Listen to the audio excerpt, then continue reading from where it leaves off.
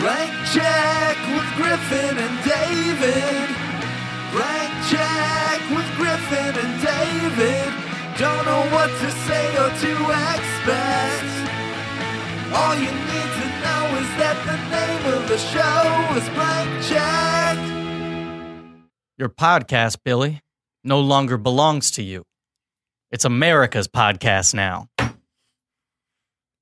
Steve Martin. Everyone knows that line.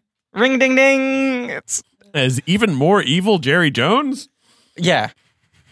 So who is Jerry Jones? He's the owner of the Dallas Cowboys. Okay. Because this character He's also a sort of hobgoblin-esque figure in the National Football League. his portrayal, and I have no context for Jerry Jones, obviously, and obviously I'm digging straight into the deep end. Yeah, right. His portrayal. Right. Always felt like it was kind of Ted Turner inspired. But is Jerry Jones that type of guy, or is he combining? No, yeah, he's doing more of a Ted Turner thing. In That's terms a of good point. his actual energy and everything, right? Jerry Jones is more like of a creepy Southerner who's a maniac. I Wait. wish Steve Martin had grown a mustache for this. What? Guys, I think we're talking the walk I 2018. think we're talking the walk 2018. We're here. Check. We made it. We're talking the walk. Check. Here's Blank. Let's do the intro, but just the words are all out of order. No, don't Bounce. actually do that. baby. What were you going to say? I was going to say this. I need to start right here. I've seen a lot of people talking online about how this is a bad movie, how this is... Starting with this? Jesus Christ. No. We are starting with this. Okay.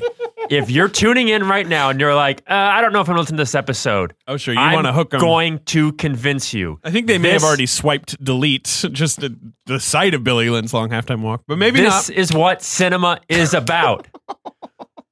We like blank checks, not because they are guarantees, Yes. but because they are blank. I agree with And that. this is a blank check. This is beyond a blank check. This is, I just 100%. was watching it And- last night and said, this is quietly one of the most insane cultural artifacts of all time. And Quietly, because no one talks about it, but we're here talking the walk And- 2018. Talking and- the walk 2018. Sorry, it's David. one of the bigger bounces. It's one of the It's bigger quite bounces. a bounce. And that's fine. But that's okay. No, JD, it's not okay. It's okay as long as we talk the walk. We're going to We talk the like walk. blank checks because sometimes they don't work out, but they're blank and you go for it. Hey, JD. If everything had to be a guarantee, we just get Marvel movies and Star Wars movies. JD, You're right. blanket. Thank it. I'm JD Amato, and I love movies. I'm Griffin Newman, and I love movies. I'm David Sims, and I'm eating a Wendy's spicy chicken sandwich. God, what a Philistine. Ding dong. Oh, if Wendy's sponsored the show, that'd be great. Come on, Wendy's, get aboard. This, of course, is Blank Check. It's a podcast about filmographies, directors who have massive success early on in their career and are granted a series of blank checks to make whatever crazy passion projects they want. Sometimes those checks clear, and sometimes they walk very slowly and traumatically, maybe. Mm-hmm. In high definition. Yes. This Ultra. is a miniseries on the films of Ang Lee. It's called Broke Pod Malcast, and today we are talking about his most recent film. Yes, this is our season finale, our miniseries finale. That's true. Yeah. Or is it? And it's called Billy Lynn's Halftime Walk, and it's Long halftime walk. Billy Lynn's Long Halftime Walk. Do you still get caught up every time you say the title because you want to say Billy Flynn, like Chicago? As I believe I've mentioned on this podcast, I literally RSVP'd to the screening invitation, or I emailed someone at Sony being like, it is Sony, right? Yeah, Sony. Yeah. I can't wait to see Billy Flynn's. They did not acknowledge my mistake. It's one of those things. I also- Razzle dazzle. This movie's full of razzle dazzle. I, for a while, mistakenly kept calling it Billy Lynn's Big Halftime Walk. I mean, that is also true. I had the same thing with Inside Llewyn Davis. I think because of No Country for Old Men, I want to keep calling it Inside Llewellyn Davis. I see. You know? It's like Llewellyn Moss. When right? there's another popular character, I mean, no character is more popular than Billy Flynn. He's on every pizzeria mural, Pizzeria mural. every Hollywood Okay, souvenir store. We've lost the thread immediately. You know those pizzerias with classic murals and yeah, the no, where icons it's of like cinema? it's like Frank Sinatra and the Bogey Coliseum. and Bacall. It's the guy It's who always owns like when there's a building. you Yeah. know? Yeah, it's the guy who owns the shop in front of the Leaning Tower of Pizza. Yeah. Yes, right. Next And to I the said Ghostbusters. And they're crossing the Billy streams. Lynn. He's got another movie coming out. It's not like this is Ang Lee's last movie ever. October 4th, 2019, we will cover Gemini Man. But that's the point. That's a year from now. That will That's be a while at from that now. point. You know, This is where his walk ends. that's where right this now. mini series ends. It before We is. check back in with our friend Ang. Yeah. And that's the beauty of Ang Lee is that he keeps getting chances to make interesting things because sometimes they're groundbreaking and may not manifest into a film that people love or that people or can stand to watch. Or that casual viewers take in. Yeah. Sometimes he makes these things that are big swings that are Oscar-winning films that sweep the nation. This is true. You also go, the films of his that have been commercial breakthroughs are the films that no one could have predicted would be commercial breakthroughs. 100%. Like Brokeback Mountain making $80 million, Crouching Tiger making 120, Sense and Sensibility making 60. Those are insane numbers that sort of broke the expectations for what those types of movies could do at that time. All true, but you're not mentioning the biggest one, which sort of highest grossing is Hulk. Certainly the biggest one, right? Life of Pi, which was Life of Pi. I'm sorry, his last movie, right? Where if you said on paper like, well, I'm going to make this kind of like CGI tiger, blue screen, epic based on a weird novel with a lot of religious undertones. A novel that people thought was unfilmable, that like multiple directors had tried and failed. And they'd be like, well, maybe it'll be an awards player. And it's like, no, smash hit, like genuine smash hit. Well, and that's the most important piece of context for this movie is that, and I'm sure we'll have covered this in detail on the Life of Pi episode, but the notion that post Life of Pi, Ang Lee is now for the first time seen as one of those filmmakers who breaks technical barriers. Right. Yes. Because he never was. He was always a very classical filmmaker. Even something like Hulk where he was pushing... Well, but Hulk is kind of... And people shit on it.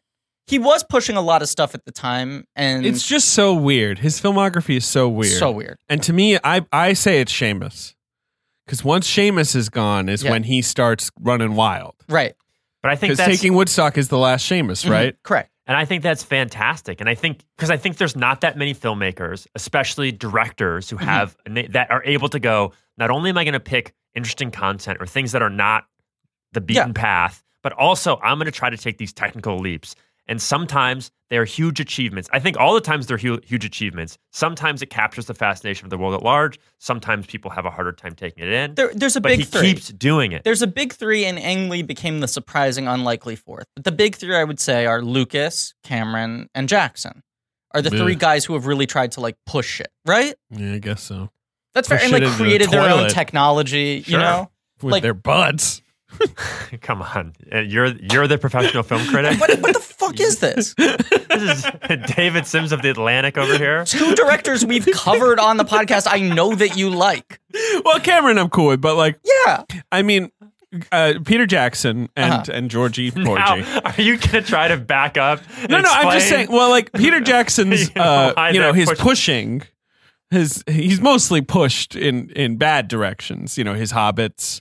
His high frame rates, all that shit. I would argue... Oh boy, here we go. He's going to argue something else now. I would argue you can't push in a bad direction. By the way, as if you couldn't tell. Yeah, J.D. Amato, friend of the J.D. Amato, show. And I love movies. Blanket. Thank it. Yeah. I've now high-fived two of our three other people in the room. And also just to give some context... Griffin's just kind of far away. David, I think you're in a good mood today. Yeah, I'm in a good mood. Not stressed out. No, not stressed out. Oh. I hit it immediately. Now I'm stressed out. We heard a couple marimba bars. Last time we recorded, I was in like an extremely stressed out mood. And then I puked. And then you puked. Threw up. Unrelated. I don't think my stress made you puke. The poutine. Yeah, poutine. Oh, yeah. And I know where it was from now. I think I figured it out. You figured it out. Yeah. I don't want to rehash this. That was a nightmare. Have you noticed that JD was so stressed out. JD is sitting far from Griffin. Yeah. As part of sort of my recovery process from that episode. Yes, correct. But I'm in a good mood. I don't know, Griffin, how you feeling? I've been going through some stuff. Your back's hurting. Yeah, I was on steroids for a while, which my joke is that they made me really cut and swole. But then I saw JD the other day, and he was like, "You look really skinny." I'm the only person to take steroids and somehow get more emaciated. I wouldn't say you look really skinny. You look like the same size. I feel like I look slightly less healthy than I usually do, and that's already a low bar. But I'll say this. But I've seen you look unhealthy before. Yeah. You know what I mean? Like, right, it you're happens used to you to it. sometimes, Yeah. right? Yes, to me it was not danger zone. It was just like No, you were like you're on the lower end of the space I know you live in. I guys carried are your skinny. backpack for you. JD carried my backpack. It's You we're in that part guys, of so it. you guys, all right, okay, so here, all right. Let's gonna set the do scene this the for listeners. 2 cents. No, I'm going to set the scene for the listeners. We have a lot to discuss. Yeah. We're going to talk about Billy Lynn's long halftime walk in this episode. Which I'm so excited about. 2016 war drama. David has done. David has done. JD has done more research for this episode than anyone has ever done for anything ever. Correct.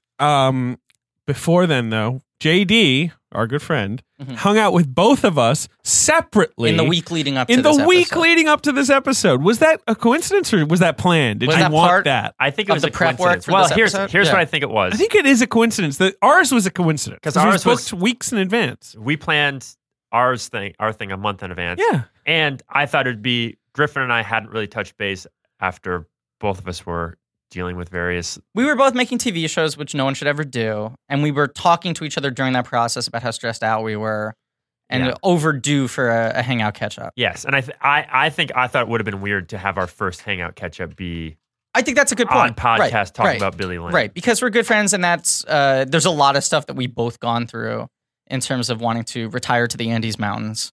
You're retiring to this studio, my friend. Okay. Griffin hates it when I say that. Look, I can't get by on just a couple high altitude fucks. But we went to see the Happy Time Murders, which I will say conclusively on this podcast, we will never do a bonus episode for. Thank you. And people calling for that in Thank the you for this subreddit promise. are maniacs. To be Well, clear, here's- people actually multiple people have asked us for a Happy Time Murders bonus episode. Its own thread and also coming up in other threads. right. Hey, guess They're what? Like, when are the guys going to talk about it? Will never happen. Now, 'Cause I want them solved, to be clear. I don't like the Happy Time They're Murders. sort of solved, but they don't really make sense. Oh, okay. Here's all that I think needs to be said about it. I do not believe it's a blank check film. It's not, which is the most depressing thing about it. Sure. That's the thing that sucks about it the most. Yeah, But isn't it one of those sort of like things where you're like, this might have been a blank check at some point, and now it's just this like mess. I like, think it it's definitely not was at quite some a point. paycheck movie. I It's think not quite a blank check. I was saying I think it's more check than blank. Yeah, Yeah. that's what JD said that I- like 5 times now. I think he but kept- only once on mic. Once on mic. Yeah. I would equate it to Like it. he started handing out blank checks to other people in order to get the movie made. He's like, if I give you one blank check, then can I to get other Expensive people movie. involved? It cost more than Billy Lynn's long halftime walk. That's insane. This isn't Mumbling the Murders 2018. This is Talking the Walk 2018. Mumbling the murders. All right, and then JD and I Uh-huh. went to a Big 3 basketball final. The finals. championship. The championships. Here- Which, depressingly, I read got higher TV ratings than any WNBA game ever, which is like truly depressing. This was Big 3? Big 3. So it's Ice So Cube. who was it? It was who? Jordan v. Ewing v. Right, of course. Abdul-Jabbar? Yeah, Those yeah, are the big You're three. actually The not great- far off. Really? George legitimately. Mirzan Because v. He's Yao a Ming little far off. v. but- Manute Bol. Who are the biggest 3 basketball Well, players? Manute Bol is dead, sadly. Fuck. Is George Mirzan still alive? yes, he is. That's I a think good he poll, is. right? Yeah. You're just sort of now you're naming like the famously like ridiculously tall basketball. Those are the only No, he's basketball naming players that- basketball players that are in movies, right, which is why he would know them. Applies to both. But George Murison and Manute Bol are the two like 7'7" guys, Right. like the tallest Right. men who ever For me played. to take note of an athlete, they had to be abnormally large and Right. be in talkies. Yeah, Here's what the Big Three is. Here's Shaq the was my pitch favorite on it. movie star for a while. Yeah. Big Three is a is. league that Ice Cube created. That is when NBA. Wait, seriously? Yes, when yes. NBA players retire, they can join the Big Three, which is all retired players. So we watched a game where Why is like it called the Big 3? because it's 3-on-3 basketball, not 5-on-5. So it's played like half court. You know, it's like it's kind of like street ball. You know, they're only on one side of the court. the court is only So one what side. happens on that other side of the court? Is There's it just more taped seats. off? More seats. Yeah. You're into this. Wait, so who is in the game? All right, so we were seeing the championship. Ice But- Cube crit? This is a real blank Not check. only did Ice Cube create it, This he is a blank check, opens right? the game with a concert. Like Ice Cube comes on to What? there's a stage when you arrive, right, JD? yes, And This is a blank check. This And- is him using all his cachet and from there his was, success in different mediums, right? Yeah, sure. And we sit down and we're like, "What's with the stage?" And someone in front of us is like, "Ice Cube's going to perform." And I was like, Well, all right then, Ice Cube. The sound was terrible. Well, because here's the thing: is it's not a huge budget league. Right. It's in the Barclays Center. We're in the Barclays Center. Okay. I was sitting as close as we were sitting for Taruk. He kept. Yes. I I mentioned it. He kept referencing Taruk, the final flight or whatever it's He'd called. nudge you and go, that's where the Yes, he did flew that. down. He literally did Pretty that. much. Ekron was right there. Pretty much. He actually did that. You tired there? No, I shouldn't even talk about it. Ennui? No, it's just I'm sorry. I had like a disappointing career setback this week. What happened? I lost the best of online betting category in Good Housekeeping. I knew you were really looking forward to that. Yeah. I'm sorry. You didn't get the trophy? Look, I'll admit, the competition's been pretty light. No one's really been innovating the space, and I thought I could get this one in a walk. Because, sheets, they're always marked up. Most betting is marked up like 300%. It's a scam. So I got some dirty rags. I wrote my name on them, and I thought it would win. Griff linens. Griff linens. But then here comes Brooklinen. Oh, yeah. Oh, here's our strategy. Let's make a really good product. Oh, you mean the fastest growing betting brand in the world with 20,000 5-star reviews? Let's do something that's respected by everyone. They like using it. And I'm like, okay, fine. I guess that's a way to go. So, yeah, instead of your strategy, which was basically just trying to win by default, right? Brooklinen actually makes like fancy hotel sheet level sheets for like the average consumer. Right. I was like, hey, do you want to like sleep in a way that feels like you're taking a nap under a bridge during a rainstorm? And then everyone else is like, no, we'd rather like feel like, fancy hotel sheets. We like the idea of a husband and a wife who love each other and love linens and are making this product together rather than just a sad mid-level actor. And also they have a cool dog called Dukes. Yeah, and I don't have they've got this small business approach. It's a husband and wife team, so they're involved in every step of the manufacturing process, of the customer service process. They remember their customers by name, and they take out the middlemen, so they keep things personal. That's why it's like so affordable. And for me, this is also very personal because they live in the city that never sleeps, New York City, and so I feel like I'm no longer the hometown golden boy. Yeah, I mean, you did not deserve to win. I didn't. I have Brooklinen sheets. They're very good. And then you gave me your sheets, and I had to burn them in the backyard. Yeah. And like a ghost came out of them. Right. And I gave you a promo code, and the promo code ended up costing you more money. Right. Yeah. It added a new loan to my, Right. But with Brooklinen, which I've got Brooklinen sheets, you've got Brooklinen sheets. Yeah. We're a couple of Brooklinen babies. Yeah, I don't want to admit, but I've defected over. They're the best, most comfortable sheets. They really are. And we have an exclusive offer for Blank Check listeners. You can get $20 off and free shipping. What? When you use the promo code CHECK at brooklinen.com. My shipping was $200. Brooklinen is so sure you're going to love the sheets. They offer a risk-free 60-night satisfaction guarantee and a lifetime warranty on all their sheets and comforters. And the only way to get $20 off and free shipping is you use promo code CHECK at brooklinen.com. That's BROOKLINEN.com, promo code CHECK. That's nice, too, because my sheets are high risk. It's nice of them to offer a risk-free guarantee that there won't be any oils your sheets or are high flammables. risk. Yeah. Hey, guys, I have like these wet, dirty sheets all over the studio. Well, now you know who I sold my Don't remaining put those supply near an open to. flame because you'll go up with them. Damn. Get some Brooklinens. Promo code CHECK. Did he show you where Ben sniffed out the fart? No, but I did walk by it and people think might not about it. know that our producer Ben was a fart detective that night at the He was a Barclays fart Center. detective. He detected a fart. Poet laureate, meat lover. He was an old person, and I just could tell by Producer Ben Deucer, the like Producer stank. That was like an Peeper, old person. Surf by Benny, soak him up Benny, wet hat Benny. We haven't had the names in a while. Do the names. Wish him a hello, Fennel. Sure. Yeah. Yeah. Hello, Fennel. He's not Professor Crispy. No. He is a fuckmaster. Well, let's not go there. He's graduated certain titles over the course of different miniseries, such as Kylo Ben, Producer Ben Kenobi, Ben Night Shyamalan, Ben Say Bennything, ... Ailey Benz with $, Warhaz, Correct. Purdue Bane, Ben 19 the Fennel Maker, Benglish, Sure. Mr. Ben Credible, What's the Verhoeven one? Robohaz, Robohaz, right. and now Do you have an Ang Lee one? Yeah. Oh, you do? I've been seeing what people have been suggesting, Yeah, and there've there's a been I clear saw one that I really liked. I'm curious if you chose it. Eat, Drink, Ben Hosler. That's the one that I saw that I loved. Fair enough. I remember there being one other that I liked, but I can't remember what it was. It doesn't matter. All right, so who did you see at the big three? All right, guys? so the big three. Well, we saw Ice Cube, LL Cool J as well. LL Is he financially involved, or was he just there to hang out? I don't know. At one He point, bought a ticket. I mean, he was financially involved in that sense. can I just paint the I think picture? he was just hanging out.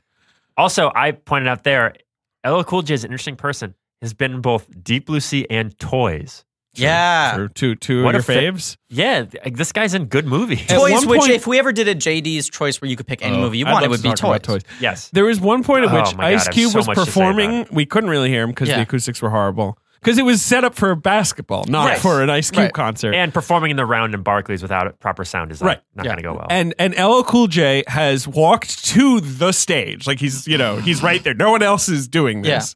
He has 2 cell phones, one in each hand.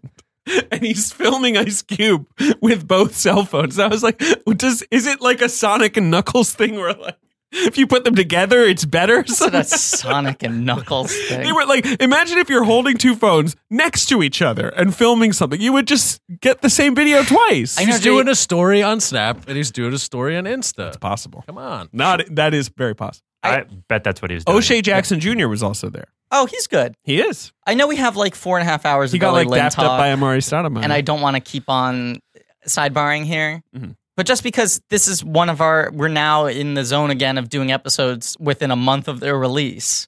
Yeah. Rob Letterman, director of Detective Pikachu, upcoming episode on this show. It's essential. We David's have to most do it. anticipated movie of all time, Detective Pikachu. Yeah. I love detective movies. I love Pikachu. Yes. I have to see I'm this hoping movie. Detective Pikachu is what Happy Time Murder should have been. Just a hard-boiled noir. Pretty sure it won't. A bare-knuckle noir. But he in an interview said that the Pokemon are going to be photorealistic. That they're making them look like actual animals. Oh, Now, dear God. Pokemon are not real animals. They're not. fake. But it sounds like the design aesthetic for this movie is to make them look like real animals it sounds existing in our world. horrible. So my question now, moving laterally because of the thing you just said, because I've been debating this as well, is that the approach they're going to take with the fucking Sonic the Hedgehog movie? Maybe. Because Just a weird Because Sonic these that are has only stubble and cartoons. wrinkles. Right. But like, is Sonic the Hedgehog going to be like Knuckles and Tails and Sonic all looking like roadside creatures? Or is it going to be like the Smurfs where it's just like, what the fuck is this thing? This doesn't exist in our universe. I don't know. Because Hopefully isn't it's like the Polar Express. the I premise... mean, Sonic doesn't Hopefully it look lives like in a the Uncanny hedgehog. Valley. No. Sonic is a creature, and then he has some like sort of cool spikes, and that's Right. like him. He's But he quote, doesn't unquote, look like a hedgehog. hedgehog. He's the wrong color for a hedgehog. But the premise of the movie is James Marsden plays like a traffic cop, like a roadside like speeding cop. That's the premise. Of That's not the Sonic premise, but that's Hedgehog? the human step is that's how he meets Sonic. So you have to imagine in a real world environment, he's there with his speeding gun, and this blue thing flashes by, and I wonder, is it just going to be a CGI creature with like red sneakers and the cool hair, or are they going to make a photorealistic blue hedgehog who's like, hey man, Jesus Christ. My pitch, if you make a movie based on a video game, Mhm. John Leguizamo must be the star of it. I mean, he'd be a great Sonic. No, it's Ben Schwartz. He is would this have Sonic. been a Well, great all right, fine. Sonic. I mean, Jim Carrey is playing Dr. Robotnik. I'm We playing all know Knuckles. I this. should mention that. I buried the lead a little. I'm playing Knuckles. Ben's playing Tails. Tails is my favorite. JD's playing Big the Cat. I'm playing. Buzzy the Bee. Dr. Sure. Robotnik. Yeah. No, Jim no, Carrey that's is Jim playing Carrey. Dr. Jim Carrey. Robotnik. Which, I mean, Fuck. do you think... I'm playing the owner of the Casino Night Zone. I don't know. Do you think that Jim Broadbent's agent has just been banging his head against the wall for 6 straight weeks on the fact they missed Robotnik? But do you think Robin was like, oh no, like I won't, Robotnik. I wish I could do him now. Robotnik. But that even sounds like Dr. Robotnik. Right? Like, that's how I imagine Dr. Robotnik should talk. What's his deal? Doctor, he wants to turn the animals into robots. That's his He's thing. the Eggman. This is He's the David's Eggman. observational stand-up comedy. What's the deal with Dr. Robotnik? Can he walk or does he have to be in a spaceship? It's not clear. It's so weird. What's he have against these animals? Old video games are so weird. Now they try and Right. like have them, make sense. Right. Like there's a little more thought Yeah. into it. And so like Mario, it's just like, oh, the dinosaur kidnapped a lady. Why? I mean, he kidnapped her. Yeah. Why'd he do it? he just did. He's, What if they announced Dr. that? Robotnik, he's a doctor, makes robots, and the hedgehog doesn't like him. No, doesn't like him at all. Well, so much of like video game, like quote unquote plot lines were dictated by like, okay, so what can we do in technology? Right. Could we actually visually render? Right. like the designs, right, came first. What if Indiana Jones? This is our Billy Lynn podcast. No, come on. No, you're right. Let's talk the walk. Let's talk the walk. No, well, I just want to tell you that we saw the Power win the Big Three championship. Who's the Power? That's the name of the team. Now, here's the weirdest on the part. Team? We got Big Baby Davis is sort of their star. Birdman. Glenn Davis. These are kind of like NBA veterans, like not quite stars. That's not true. One of these won Best Picture. One of these won Best Picture? Yeah, Birdman. It's true, Birdman. Yeah, Chris Anderson. Yeah, he won Best Picture. If he had won Best Picture, I'd have been happier with that choice. But the real game of the night, and I know Blankies right now are screaming because I'm going to get into the most. The final was a little boring. I'm going to get into the most film nerd thing you've ever had in this podcast. Yeah, he's going to do it, guys. Let us revel in the Big Three for just a moment. Yeah. The game of the night, Who's the third guy on the team? On Power? Yeah. I don't even know. Yeah. Well, they have 6 guys per team, but Quentin Richardson, that was the third big guy. Cuttino Mobley? Cuttino Mobley was on that team. Corey Maggette. Right. Corey Maggette. Never even heard of these guys. I'm the biggest basket nut in the world. Are you? You're such a basket nut. The weirdest part is that their opponent was called Three's Company. Most of the teams have a 3 pun in their name. Because tell me Suzanne Summers was on the team. and their logo, Norman Fell. They're called Three's Company. Their logo is a factory. I don't know why. Because it's a company. It should have been corporate offices more, right? But it's so weird. Yeah. Okay. Who's on the team? The game of the night. You're not going to Dante Jones. Yeah, you're going to know anyone on Three's Company. Yeah. What? None of them were in Space Jam. I'm trying to think. This is disgusting. I know all 10 basketball players who have been in movies since Nate Robinson. 1991. Nate Robinson was there at the Big Three game. What was Nate Robinson's? He's in Uncle Drew. He plays the guy in the wheelchair. Also, well, we don't need to go into that. I was going to say, what? What's Laura Dern? Baron Davis. Baron Davis. Yeah. Is this who Laura Dern's dating? Yeah. Oh, very. Yeah. But anyways, the game of the night was the battle for third place. Right, the third place playoff between the 3-headed monsters and Tri-State. It really just failed them reaching being like, what's another 3 thing? Tri-State? Okay. But it was so much fun, and the game-winning shot was had by Mahmoud Abdul-Rauf, who was previously known as Chris Jackson NBA. Yes. He is currently 50 years old and is still lighting guys up. It was so much fun. Yes, it was awesome. He has gray hair. It is crazy. It was cool. JD and I hung out. Yeah. We saw the Big Three championship. We saw Ice Cube perform. Yeah. We saw Happy Time Murders, which was really good in terms of like breathing exercises because we were sighing constantly. Yeah. Our oxygen intake was like very regulated throughout the movie. It was very much like David and I, our friendship, we'd go and see a Big Three game, retired NBA players. Our friendship is we'd go and see Happy Time Murders. No, yeah, that's fair. Yeah. I think our friendship is also that we go see Happy Time Murders, but we'd probably go see something else. Yeah, but I'll say there is, and it's not exclusively, but the majority of movies that you and I have seen together are movies where it's like, we need to see this together so that we can have the very specific, incredibly long discussion afterwards. Yeah, monokamina. Right, and Billy Lynn falls into this. Yes. Where we were overdue to like hang out and see a movie, and I said, do you want to see Billy Lynn's Long Halftime Walk? And you said, I don't know what that is, tell me what it is. And I told you about the technology, and you were like, that sounds weird. And I was like, yeah, Ang Lee. And you were like, wait, Ang Lee directed this? Which speaks to how much this movie was kind of like ignored and shrugged off. 100%. And I said to you, he's broken all these technological barriers. The movie's gotten trashed. They only set up 5 screens, like not even 5 theaters, but there were 5 screens in the entire planet that were capable of projecting the movie in the way he intended. And at the point that I suggested we go see it, it was down to 2. Yes, and it was now the only screen in North America that was playing. There was only ever 1 screen. Oh, no, there were 2. LA was playing it for a week. Because the ArcLight Hollywood and AMC Lincoln Square could handle which is where we saw it. There's and on a smaller screen at the Lincoln Square. And then there were also... Well, you can't do this on a big screen. Yeah. In fact, they have to get rid of the first like 5 rows of the theater because the technology doesn't work. Yeah. I'm gonna get so into it. What were you gonna say? Also screens in Taipei, Beijing, and Shanghai. Yes. Those are the 5 places on Earth It you only can see this played movie in 2 continents. projected in 120 frames per second. Yes. Yes, and I know that I'm going to sound like a one-trick pony with what I appreciate in films, but something that I want to set the stage for what I think is amazing about this film is we sat down in that theater. It was half full, maybe. Yeah, we saw like a Sunday night 10 p.m. showing or something weird like that. But still, there wasn't many people in it. Yeah. The moment the first shot of this movie came on screen, the reaction of the audience was patented JD explains a theater reaction. Yeah. But this is what it's about. Okay, it was what? Shot comes on. Yeah. Oh. People have reactions like, oof.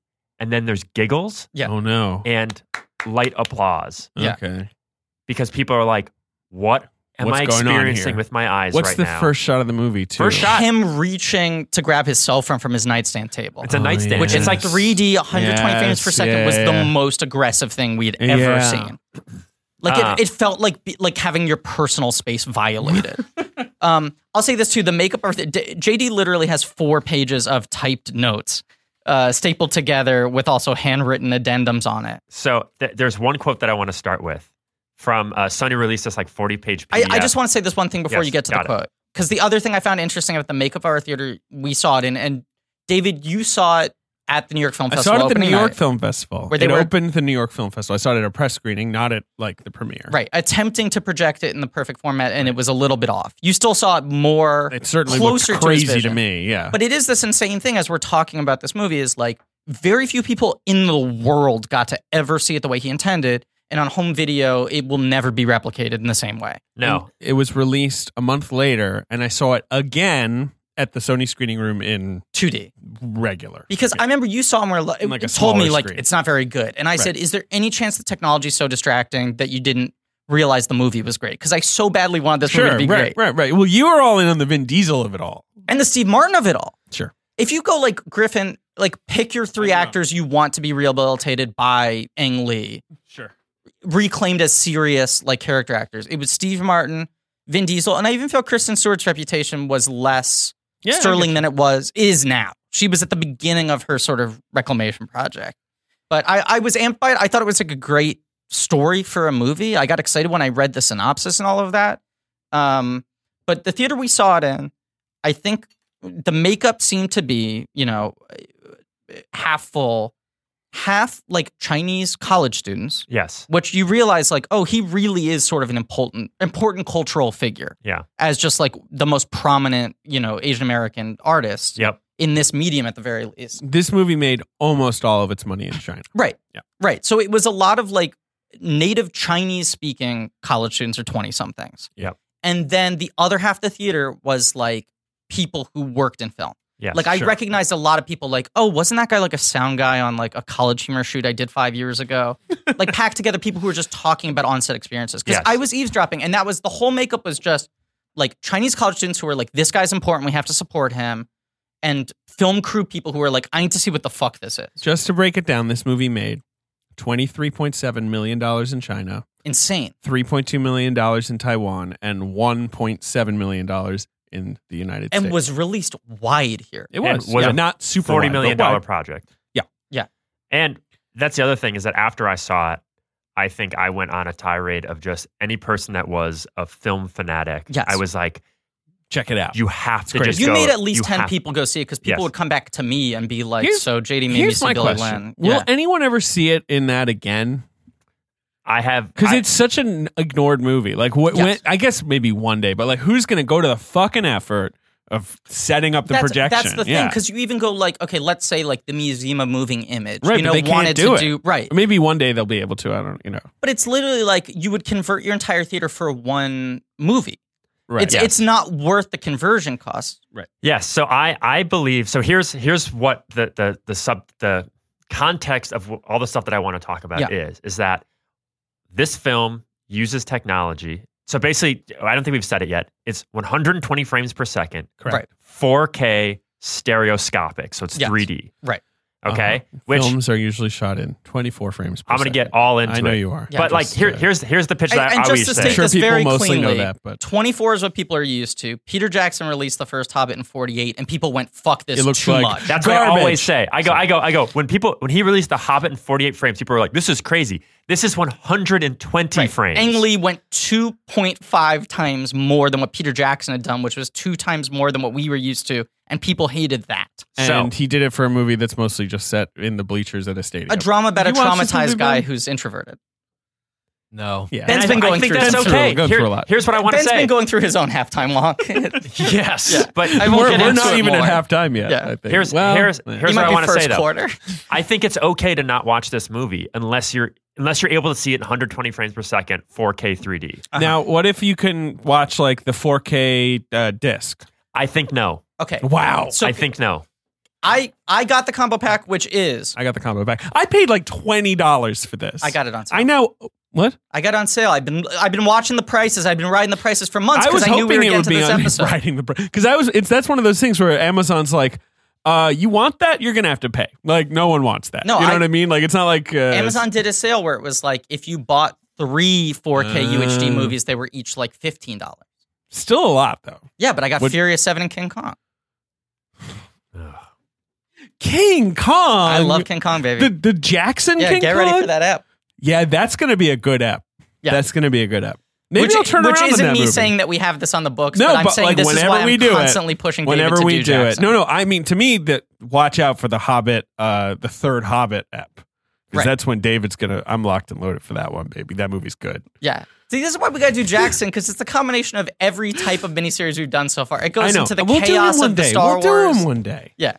As a personality, Hobbit 3 he's- will be your Matrix Reloaded. My problem with him is it's not that good, but yeah, as a personality, Jackson's not that interesting. He's like a sort of an avuncular guy. You know what I mean? Sure, but I mean, his career starts out with what is clearly now the first best puppet fucking movie of all time. Definitively. I grew up in the horror movie section of my local video store, Video Adventure, and boy, oh boy, did we love Peter Jackson back in the day before he was the Peter Jackson of now. Yes. And he was known for making the weirdest, most transgressive. Dead Alive right. is the goriest, most movie's violent fucked up. film Yes. of all time. Quite funny though.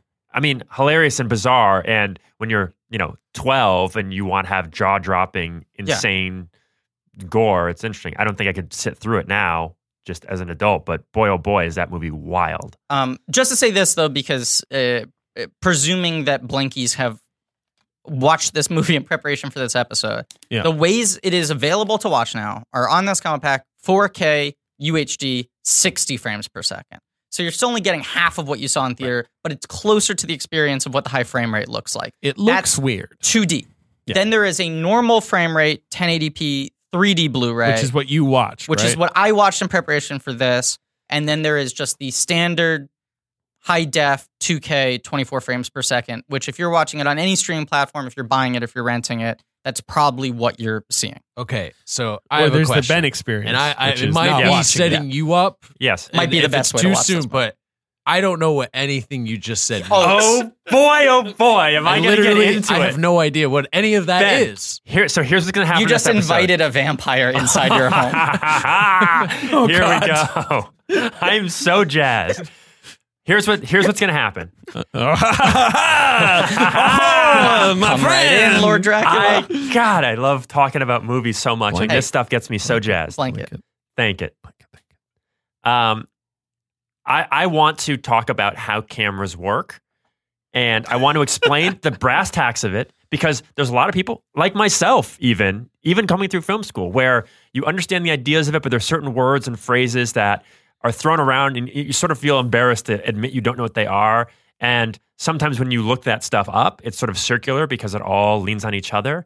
So what I want to do is I want to explain how cameras work, and I want you guys to sort of be the audience surrogates to keep me to making it understandable. You're saying And- it's the thing where you know how to use a word, but you don't know how to define it? Yes, or it's the kind of thing that there might be one word that you don't know. And I might be saying this and people listening will be like, I know all of this, but just let's refresh ourselves, because when we get into the technology of it, what they did was so advanced that you need to have this base knowledge to really understand it. Cool. And I promise there's no aspect of that that's just like, I just want to ramble with this stuff. I think this is legitimately important. Talk about it. So first I want to start with, so Sony released this 40-page PDF, which is fascinating to read about the making of Billy Lynn.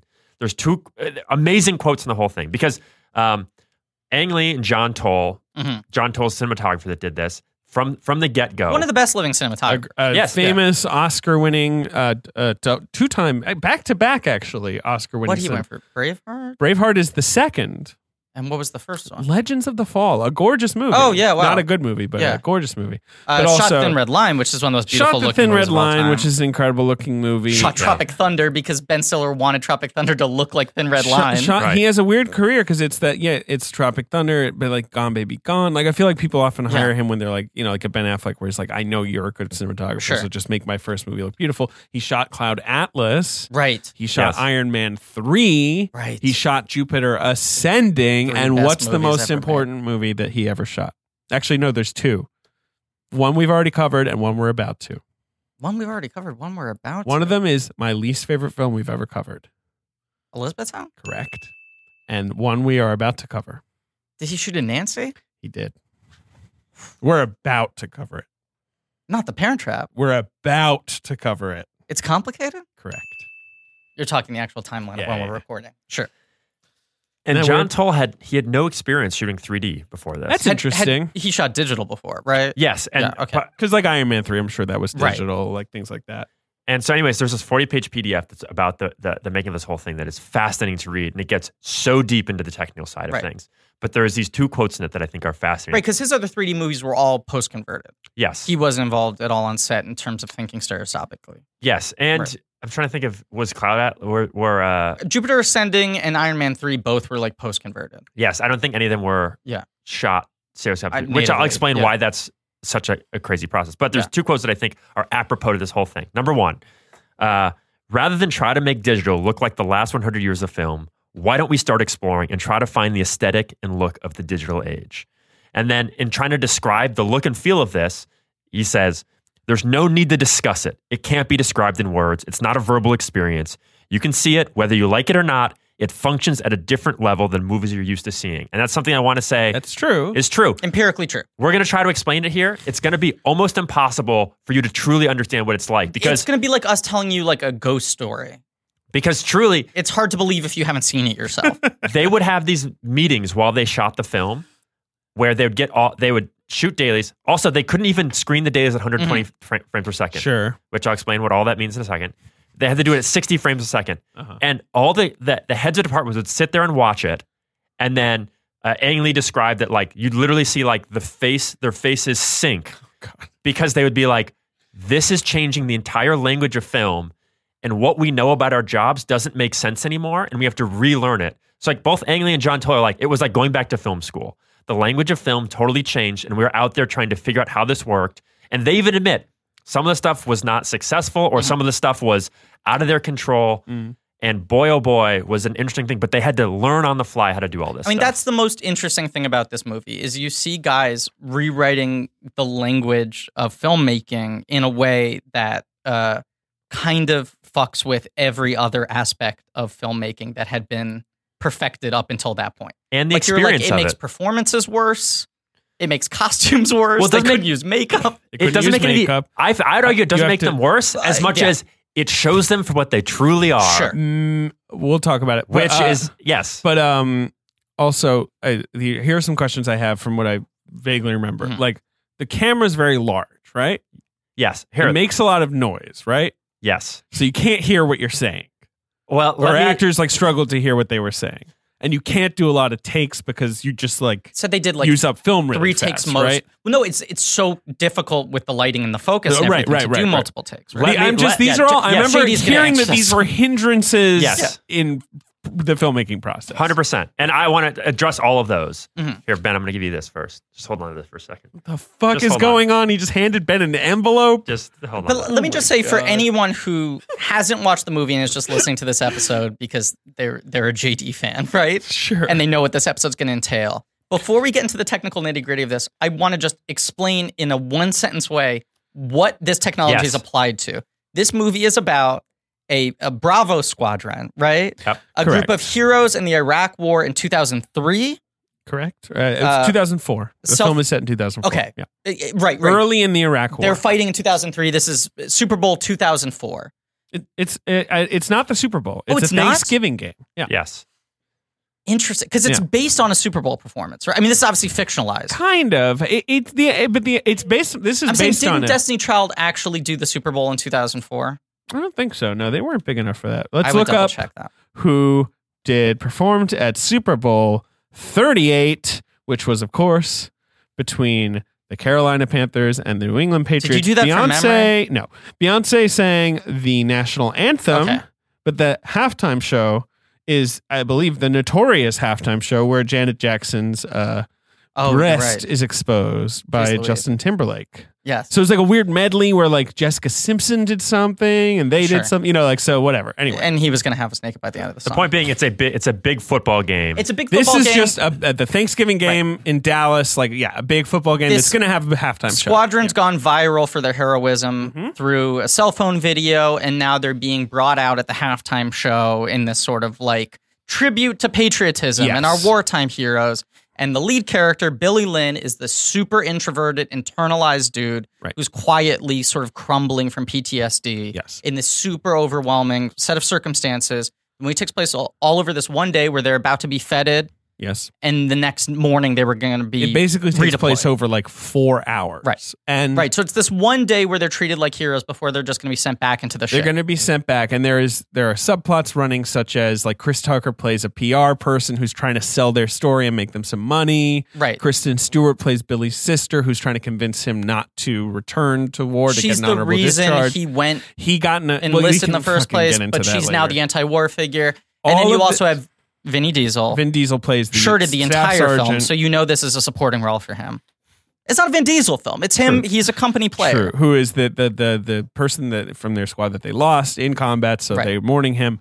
This is all based on a novel written by Ben Fountain in 2012. And Ben Fountain is like, it was his first novel. He's like a short story writer, I guess. And it was a well-regarded novel, but it's not like a bestseller. It's an acidically satirical novel that was well-regarded. The movie was written by James Seamus's assistant, who was an associate producer on Life of Pi. That's just stuff you need to know. Sure. But that's a big thing is the novel is mostly his internal monologue and is about the contrast between what Billy Lynn's seeing around him and his commentary on how much bullshit is around him. It's him sort of calling out the hypocrisy of the entire situation. It's a movie about the hypocrisy of the Iraq War. The movie is now a kid who barely speaks. And the Played reason by Joe Alwyn, right out of drama school, Taylor Swift's boyfriend now. I graduated 2 days earlier, right. And then it's got Garrett Hedlund, Steve Martin, Vin Diesel, Kristen Stewart, Chris Tucker. Wildcast.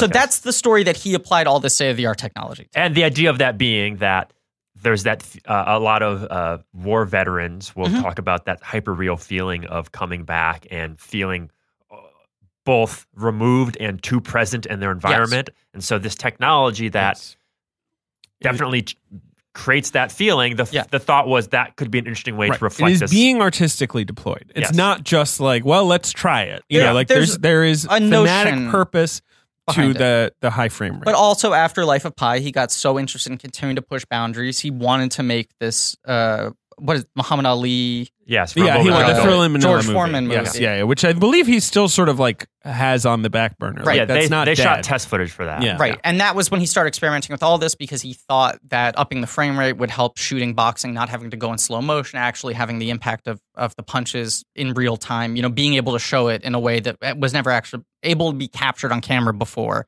And that movie just kept on getting slowed down, and he decided to apply a lot of those sort of breakthroughs he'd been working on to this film. Yeah. Yes. Ang Lee has a whole theory that he believes that action is shot in slow motion because frame rates are not capable of actually portraying action. Blurs. Yes. Now, all right. I just know that a thing I'd heard people work on this movie say is that the goal was to make the movie feel like you're having a panic attack. Right. And I like that idea. And I will say, as someone who has the weird crispness of everything. All four of us in this room have had our battles with anxiety and weird mental fogginess and all that sort of stuff. I know when I'm in an insane state of anxiety, this is kind of how the world looks to me. Yes. It's that insane thing where I feel super overstimulated, movement feels really overwhelming, and I can't stop focus on everything all the time. Yes. And so at a certain degree, on paper, you're like, this sounds unbelievable. But it's also really fascinating that the movie doesn't feel very subjective in a way where you're like, this is how things look to him. Yes. It's like you're watching him in his environment, and watching him is overwhelming. So yeah, that's true. Let's get into the tech of it, because I truly you do the tech of it. I truly believe you that don't have to do any more preambles. Just I get truly into believe it. it will help contextualize this conversation. No more preambles. Okay, so how much do you guys know about how cameras work and all this stuff? No, just go for it. Fair amount, Question. pitiful next to you. Sure. Right. Got it. Just no, talk. I just want. So assume little, because we're talking to our listeners as well. got it. So Not that they don't know anything. but I want to Some try of to them explain might this not. in I a don't clear know. way. So feel free to Manuel ask Levesque questions. listens to every episode. He does. That's why I have all Chief these of notes Blank. that's trying to organize the best way to describe it, because it's a little complicated. It just folds in on itself. Okay, so first, the way you think about all cameras is you're trying to control light. And there's three big questions that you are trying to determine is how long, so you got film, right? Mm-hmm. We're trying to figure out how long light hits our film, which light hits our film, and how much that light hits our film. Those are the three elements that cameras are trying to control. Sure. So, starting with film. We know film, it's a piece of plastic that has gelatin and chemicals on it. Silver halide is the chemical. The idea is that this is a chemical that when light hits it, it reacts. An interesting property of it is that you can have chemical that is more or less sensitive to light. The more sensitive to light it is, the grainier the chemical is going to be. And we measure that through a term called ISO or ASA. Mm-hmm. ISO is the term we use. So basically, if a film is really sensitive to light, it'll have a high ISO. If it's not that sensitive to light, it'll have a low ISO. The way ISOs work is like you have 100, 200, 400, 800.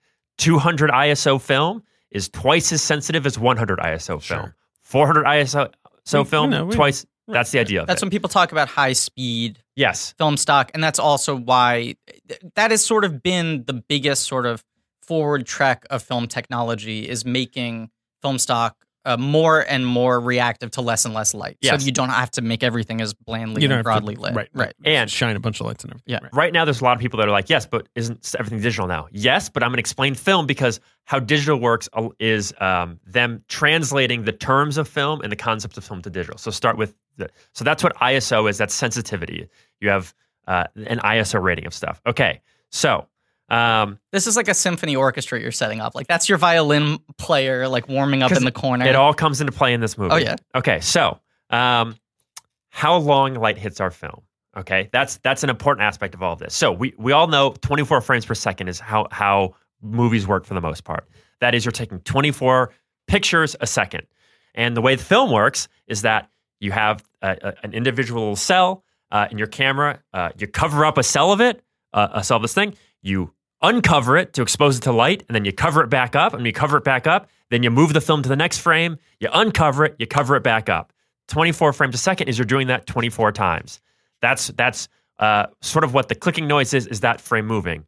So you would think that means that a 24 frame per second film, each film is being exposed for a 24th of a second. That's not correct, though, Philistines. because, as you can imagine, for part of that time, you're covering up the film to move it to the next frame. Because if you're just moving it, it's going to smear. Like when you do a long exposure, you know those photos where it's like someone holding a flashlight and moving it, and it's like they're able to write with light in the sky? Right. That's what would happen if you're moving the film without covering it up. So you cover it up with something that's called a shutter. And a shutter, think of like a record, a spinning record, okay? Or like a pizza, okay? Something round. Something round. It spins, okay? And you take pizza slices away. Okay. So let's say we take half the pizza slices away. That means we have a half circle that's spinning. When that half circle is not covering the film, that's being exposed. When it covers it, it's being covered. Sure. Now, if we take half the slices away, we have 180 degrees. That is a window that's 180 degrees. That's called the 180 degree shutter. If we only take one pizza slice away, that's 30 degrees. That's called a 30 degree shutter. And the effect that this has is you're more or less smearing that image, right?